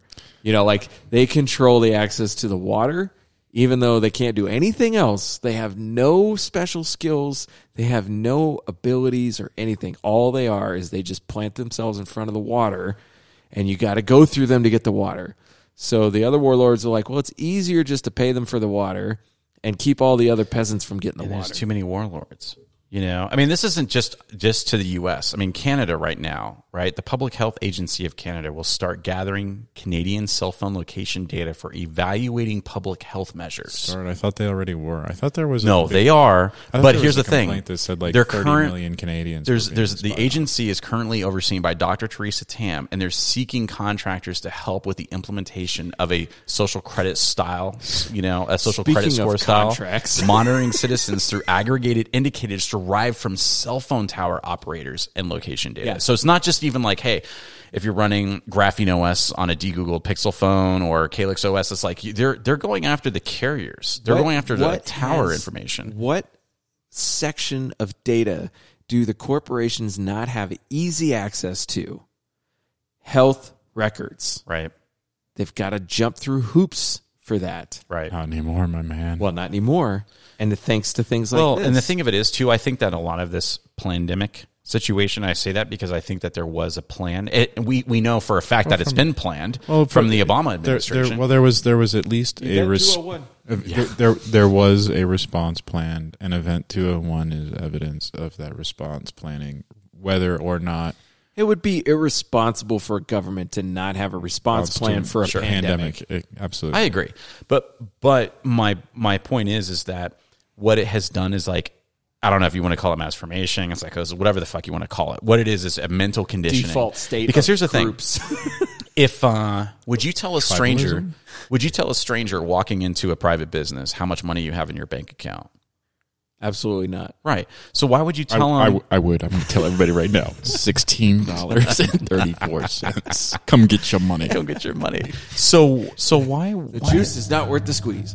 Why all of a sudden are we okay with disclosing our medical profile? Well, to strangers? In a strange way, it's almost the same psychological process that happens when a drone pilot fires a missile at a target 3,000 miles away.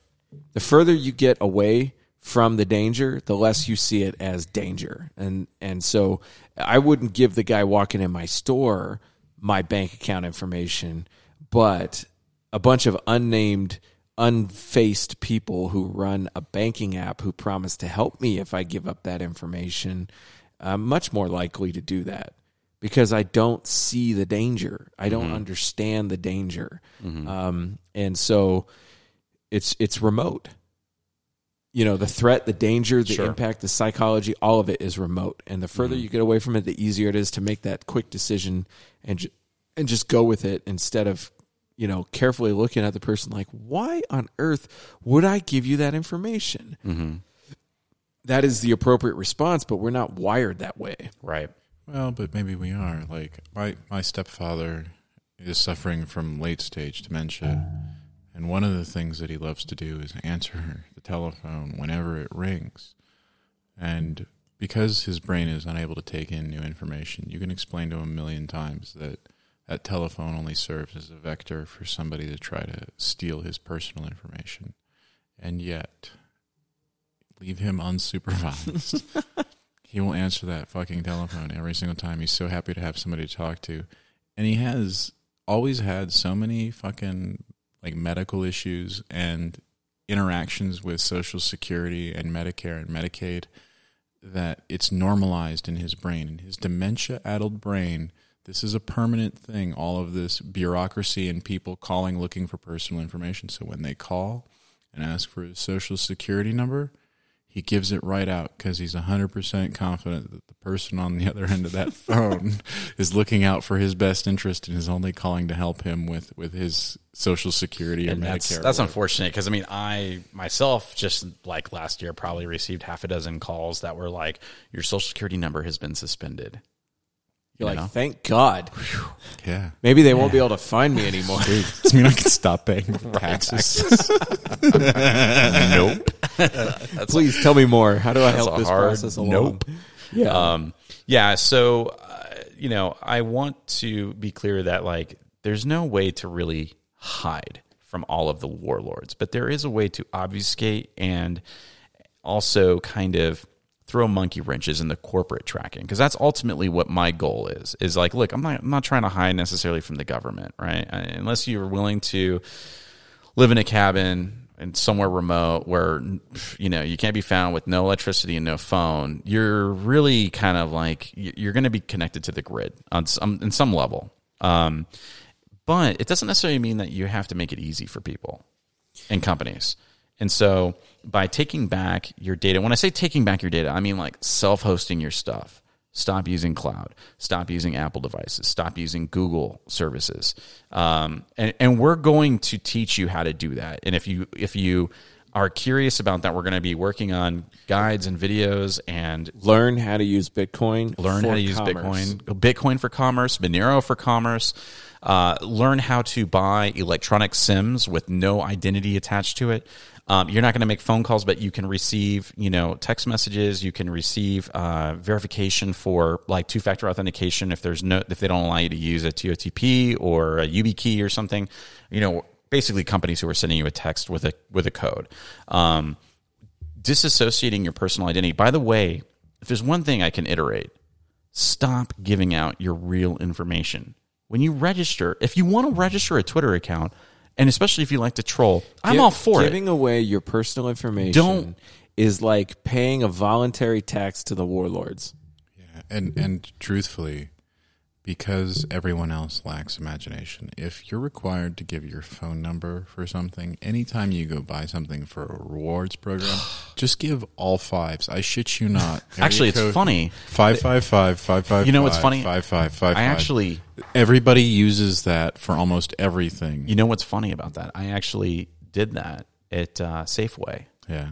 And they thought I was an Uber person, or a DoorDasher or something, because that's what the number they use for the rewards. They do use it, but Just press 2 for a while. Yeah, the company that I worked for last as an official employee, they managed the Safeway Albertsons rewards program, among other things. They did supply chain management and AI stuff. Basically, they did a lot of like how to stock the shit on your shelves, where to put it to sell the most of it, and stuff like that. right. Grocery's a fucked up industry, guys. They've got war on, and have had war on, fresh food, fresh meat, fresh fruit and vegetables for a long time. The grocery stores lose their shirt on that shit because it goes bad. Mm-hmm. So there's a move to push as much CPG, consumer packaged goods, as possible. So I got a lot of insight from that job too. But that whole reward code thing, it just so happens that everybody discovered that 555-555-5555 was like a number they could put in, and it wouldn't be like, that's a bullshit phone number. Mm-hmm. And so the DoorDashers all started using it. Right. But it's not a reserved number. They have no control. And if somebody creates a record in their database, using that as the primary key, any phone number, your phone number, whatever, there's dick all you can do to take it back. I wonder if I could get fuel rewards just by punching that in. You absolutely can, and those are the best ones because they accumulate so fast. God, I never thought about that. They go so fast nobody can use them fast enough. I've gotten like 40-50 cents off a gallon of gasoline using that. God, All right, I'm pro so tip. retarded. If there's one thing, if there's one nugget you get from Liberty AF, it's cheaper gas, right? I mean, at $3 a gallon plus, freaking awesome. You can take it wasn't 40 cents off. What It's nice. what year was it when the gas price just plummeted, and if you had a good reward, you were paying less than $1 a gallon? I want to say it was 2018. Well, and I know it was before that because even Was it? Okay. I know in the 90s, in the Clinton era, like Well, you could. I was paying less than $1. Yeah, but we're Well, looking yeah, at but inflation. We're talking about recently, where gas I know, randomly dropped. but the other thing to remember is that just prior to Clinton, during that same time, 2.25 gasoline was during the Bush administration was not unheard of. Mm-hmm. So especially as a high school kid and then exiting high school and being like college age, that was amazing. Yeah. That it went from like kind of $40 to fill a tank of gasoline, down to 20 or less. like $15, I remember that because and I was getting like 2 weeks of use out of the remember car. that I was because like, holy that shit, was- I'm rich, baby. that was Like not- I was gas rich. Yeah, that was like 96, 97. Yeah. You Yeah. know, 95 to 97 in that range. I remember that. I remember like, wow, I could get over half a tank on $10. Like this is badass. Yeah, you know, it and I was- was driving an 84 Buick Skylark at the time. It did not get good gas mileage. I mean, I had a 91 Jetta, and that fucker, like $10 of gas. That was seriously like 3-4 weeks of that's driving. amazing. That's amazing. Yeah. But yeah, I want to implore, do not give your unless you're talking to your bank or a cop, and the cop is questionable. Don't give your real name. Don't give your email address or your phone number or address. This is to not anybody. legal advice. It's It's just not legal life advice. It's life advice. I like that. Don't give your information. When you go to Best Buy and you're like, yeah, did you join a rewards program? Yeah, sure. What's your name? Mike Smith. What's your address? 123 Main Street. They don't get. Here's the thing. We feel like Oh, we're I have to, yeah. So when I go to Harbor Freight, I Yeah. give a phone number that's 1 digit off from my phone number, and every single time they look at me and they're like, "Margaret," and I go, "Yes," and they're like, "Okay, thank you." Well, it's actually even easier now because now people are like, well, maybe you are Margaret, with all this wokeism going I on. look like I'm a Margaret. I gotta say, it could be. yeah. But I'm big in like being pseudo anonymous as much as possible. And there's apps and there's techniques that we will be talking about and publishing that help you do that. So stick around. Subscribe to the podcast. We're going to have more information and website and YouTube and all the stuff that we're working on to kind of help fill those gaps. And when all of that falls apart, you need to live off the grid and run from the law. I'm currently practicing up to provide the experience necessary to live on the lam. Yes. And maybe get your ham license. Yeah. I don't need no stinking license. Need no badges. Come looking for me. Free men don't ask permission. That's right. That's true. If you need to learn how to use a firearm or keep an illegal firearm secret from the government, I will help you with that. Oh, we're gonna get into some 3D printing, bro. Yes. Yeah, definitely. Speaking of which, I just learned something today. What's that? Or actually yesterday. Rob Pincus is getting ready to sue the city of Denver over their recent passage of a ghost gun ban. Really? Yes, Denver has passed a city ordinance banning ghost guns. Own, possess, sell, or make a ghost gun is now illegal in the city of Denver. And what's the punishment for that? It's a misdemeanor, but Okay. it escalates. Sure. Yeah. So, Wow. But it is a gun charge, and gun charges are no joke. No, they're no joke at all. Yeah. And just to anyone who's not informed, it is perfectly legal to manufacture your own firearm. Unless you're in Denver. Unless you're unless you're in Denver. Somehow natural liberties don't apply there? Is that No, have you been there? I lived there for a little while, yeah. Yeah. No rights apply. I try to avoid that place. There's as plenty much of as possible. crime. There's just no rights. I don't know. Again, this was one of those things where there were a lot of signs, but it's just a sign, and people aren't very confrontational. So I found that if I just did whatever I wanted, So you're the wrong color to have that attitude. You need to cut that out. You're going to get yourself in trouble. Maybe. I really mean nobody no harm. It's because he lived in the South too long. You know? Yeah. He's fucking G as fuck, dude. Ain't nothing but a G thing, baby. That's right. Yeah. This is an ethic. This is not a winning ethic necessarily. It is a can you sleep at night with a clear conscience ethic. Some things that we're talking about will make your life harder, will make your life more difficult, and in the grand scheme of things, in the direction we're heading, may ultimately result in some very bad things happening to you. What is more important to you? What is most important to you? Oh, chin up, Isaac. The good guys are going to win. I promise. Well, the good guys always win in the long run. Haven't you seen him? Because they write Team the America? story. They write the tell you story. they did. Yeah, we are the good guys. See, look at all the good things we've done. But we wouldn't be on the path we're on if more people took that responsibility seriously. You can't control how other people take this information. You can't control what other people do, but you can control what you do. Mm-hmm. And you are either participating in the destruction of your own culture and society, or you are working to preserve it to some degree. I'm sorry, I got stuck on the first one. What was the second option? Are we cool yet? Are we cool yet? Mm-hmm. Yeah, check out Are We Cool Yet? That's a good That's why I organization. mentioned it. Yeah. So, it doesn't mean that you agree. Like you were talking yesterday about Bitcoin and like doing commerce with Bitcoin. Mm-hmm. The person on the other end of that transaction, you may not agree about with abortion rights, vaccination status, gun right, all of that. Doesn't matter. I don't have to. I It just need doesn't to matter. agree that It's- they want to engage in this one transaction. Sure, Right? it's Right. permissionless. And that transaction only involves you and that person, nobody else. Mm-hmm. And that is a more important ethic and principle than what you think about, Right. And for the people, just for the people out there that are like, well, Bitcoin is traceable. You're 100% correct. And we're going to teach you how to make it untraceable as possible. We're going to teach you how to set up your own Dojo server running up on a Raspberry Pi. We're going to teach you how to use Samurai Wallet. We're going to teach you how about using Monero. We're going to teach a lot of things, running your own Lightning node. Lightning helps obfuscate a lot of traceability within the Bitcoin network.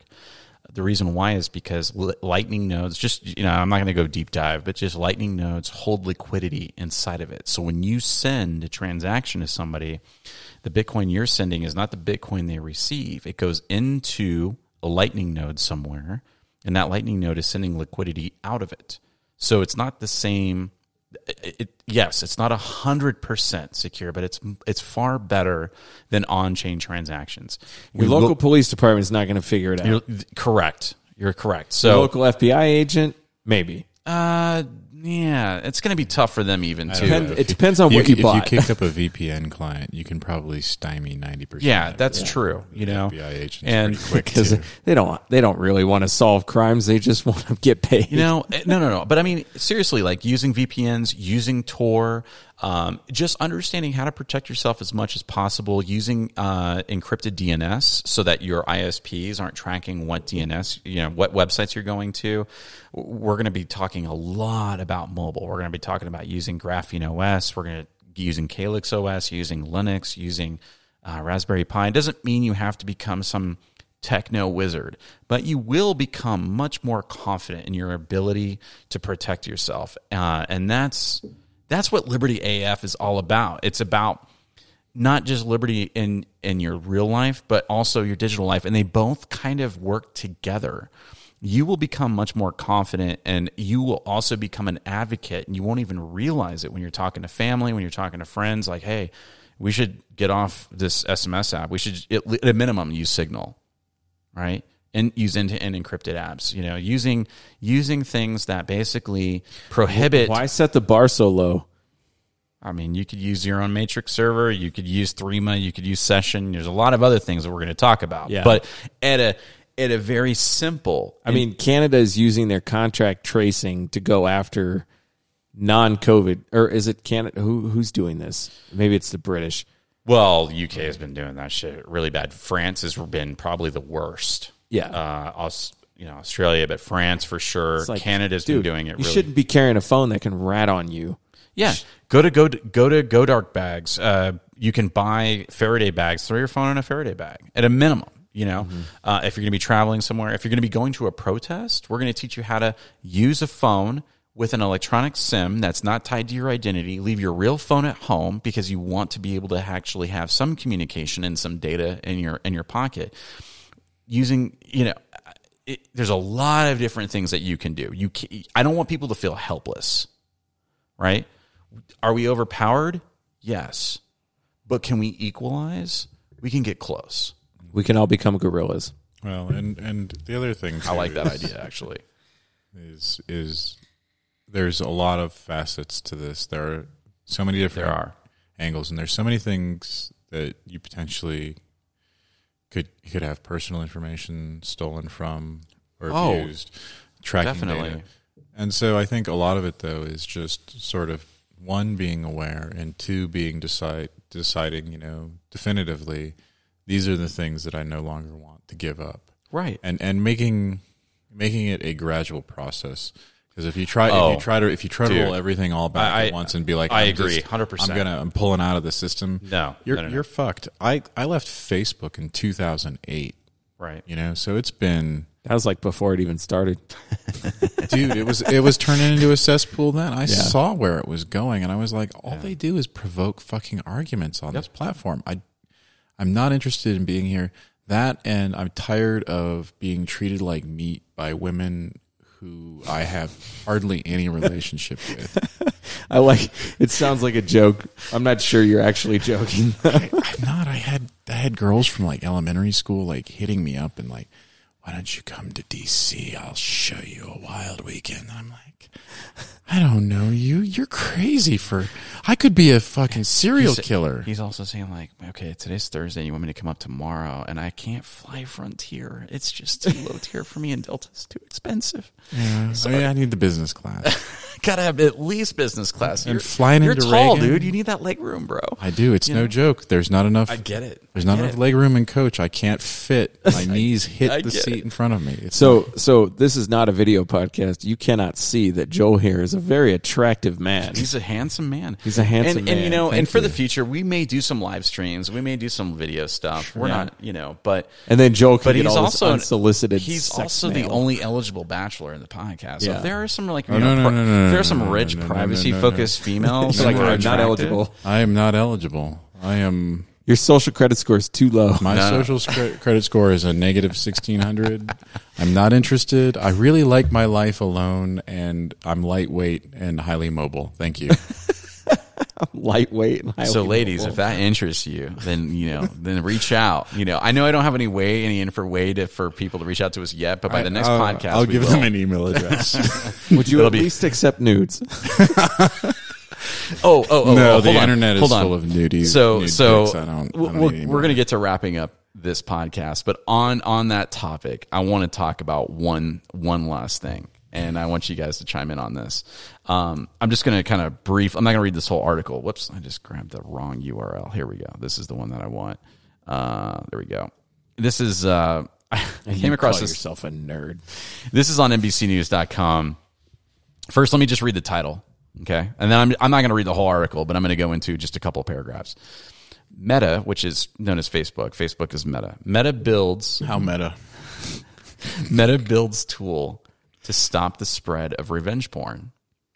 And then, Seems like an easy task. yeah, the subheading is Facebook and Instagram's parent company partnered with a UK nonprofit, which is interesting that it's in the UK, to build a tool to let people submit nudes to a central website for removal from multiple platforms. This is dumb. This is a if you don't have you fucking morons submitting your nudes. I'm sorry. Did you say NBC or did you say The Onion? This is NBCNews.com. This is not The Onion. This is not Babylon Bee, right? So check this out. Jesus Christ. Let me just read the first few paragraphs. Facebook's parent company, Meta, has worked with the UK-based nonprofit Revenge Porn As long as Helpline. it's not a profit. You stepping on my reading here, bro. So Meta has worked with the UK-based nonprofit Revenge Porn Helpline to build a tool that lets people prevent their intimate images from being uploaded to Facebook, Instagram, and other participating platforms without their consent. Participating being the operative word in that entire fucking paragraph. And I'll get to this in a minute. A tool which builds on a pilot program Facebook started in Australia, interesting, in 2017, launched Thursday. Things are going well there. Right. Oh, fantastic. It says it allows people who are worried that their intimate photos or videos have been or could be shared online, for example, by disgruntled ex-partners, to submit the images to a central global website called StopNCII.org, which stands for Stop Non-Consensual Intimate Images.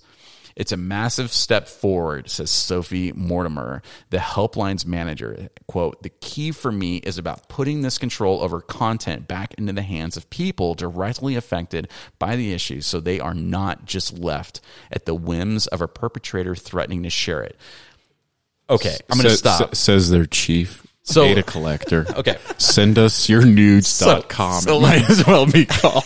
So let me get this straight.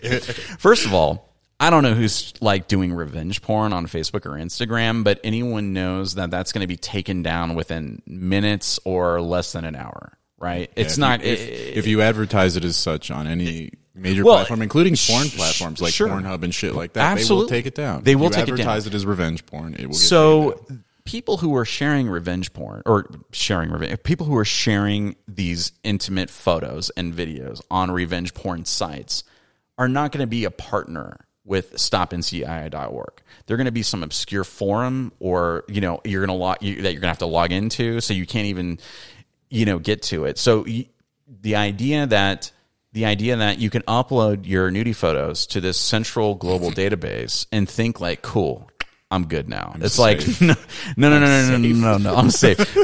And second to that, you have, as an individual, have to expect that StopNCII.org is going to forever protect this data, that there's never going to be a disgruntled employee. I'm sure all of their employees are totally competent. Everything is buttoned up nice 100%. It's a nonprofit, right? How much they pay the most to the nonprofit employees, right? Sure, right? I'm just saying, could you imagine being a person that uploads your media to this site and just fingers crossed, okay, hopefully they're going to take down my stuff. I've actually uploaded my media. I upload 4 or 5 times a day. I have yet to receive a response from anybody over there. It's Joel's really like, I've got like 7.5 gigs of content up on the site.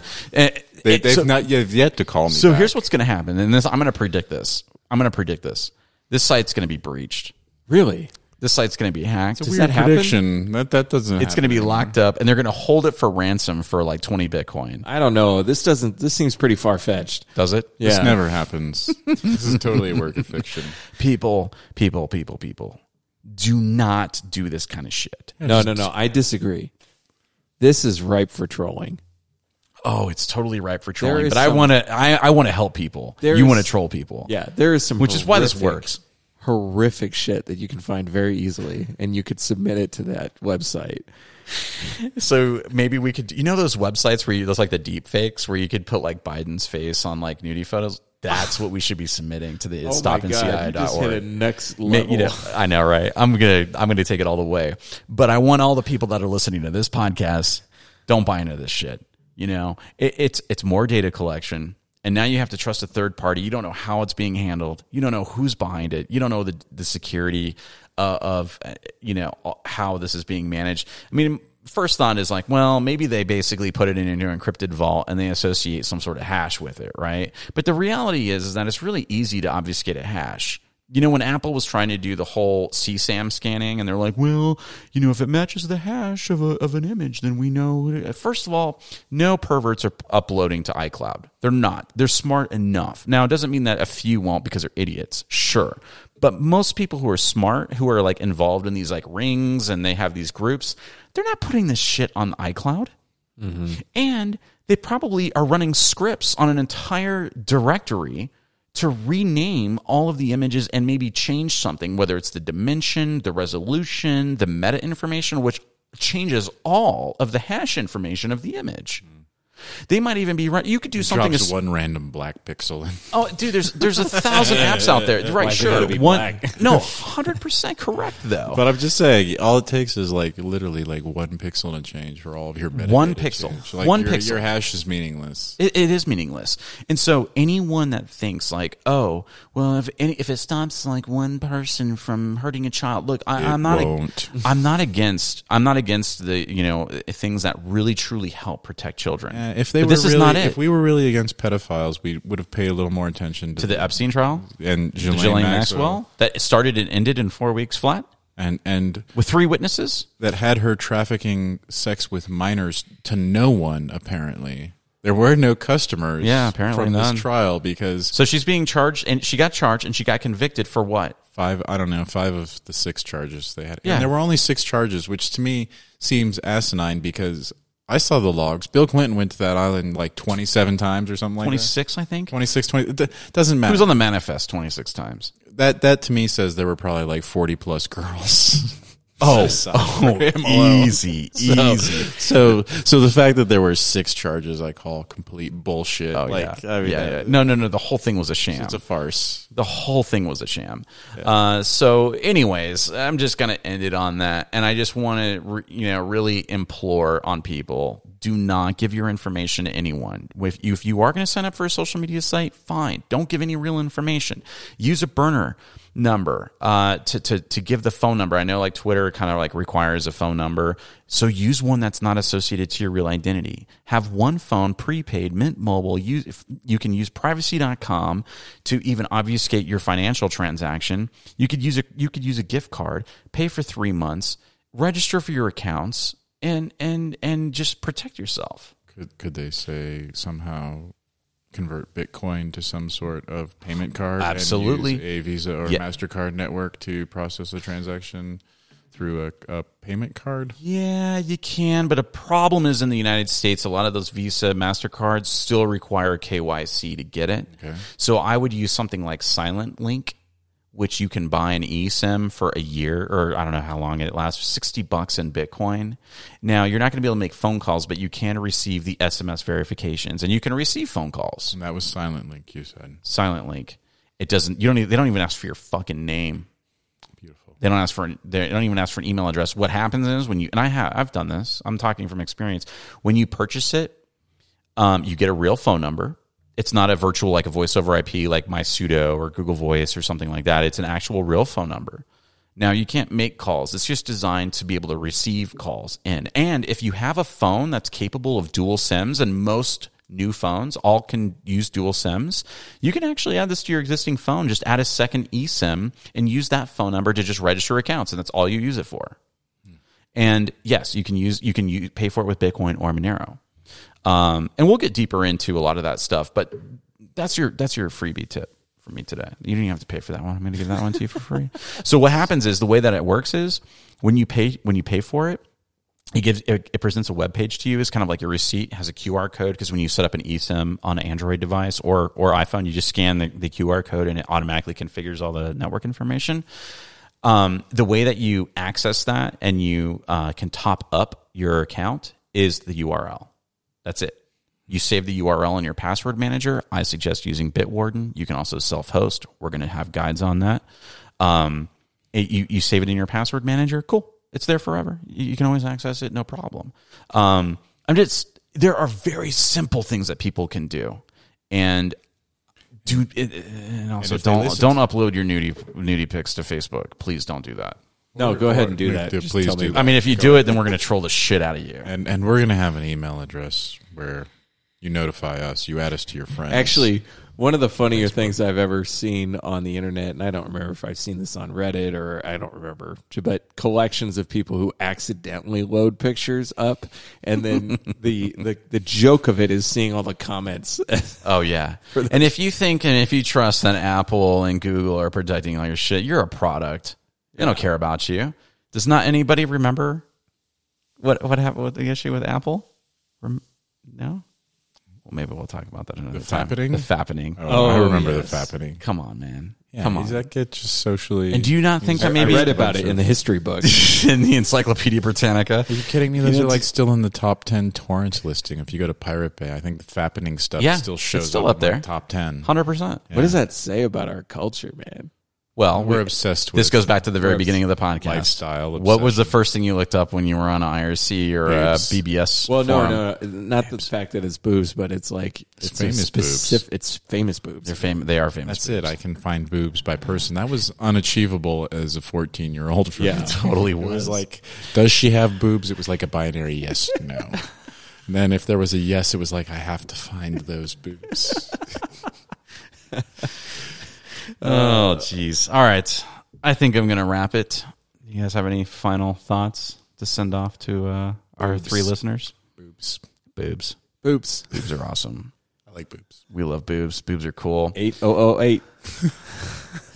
Thanks for listening, everybody. We'll have a lot more information on the next podcast on how to learn about all the things we're talking about. Is our outro music as kicking as our intro? Let's see. Let's listen to it together. This is the first one we picked together.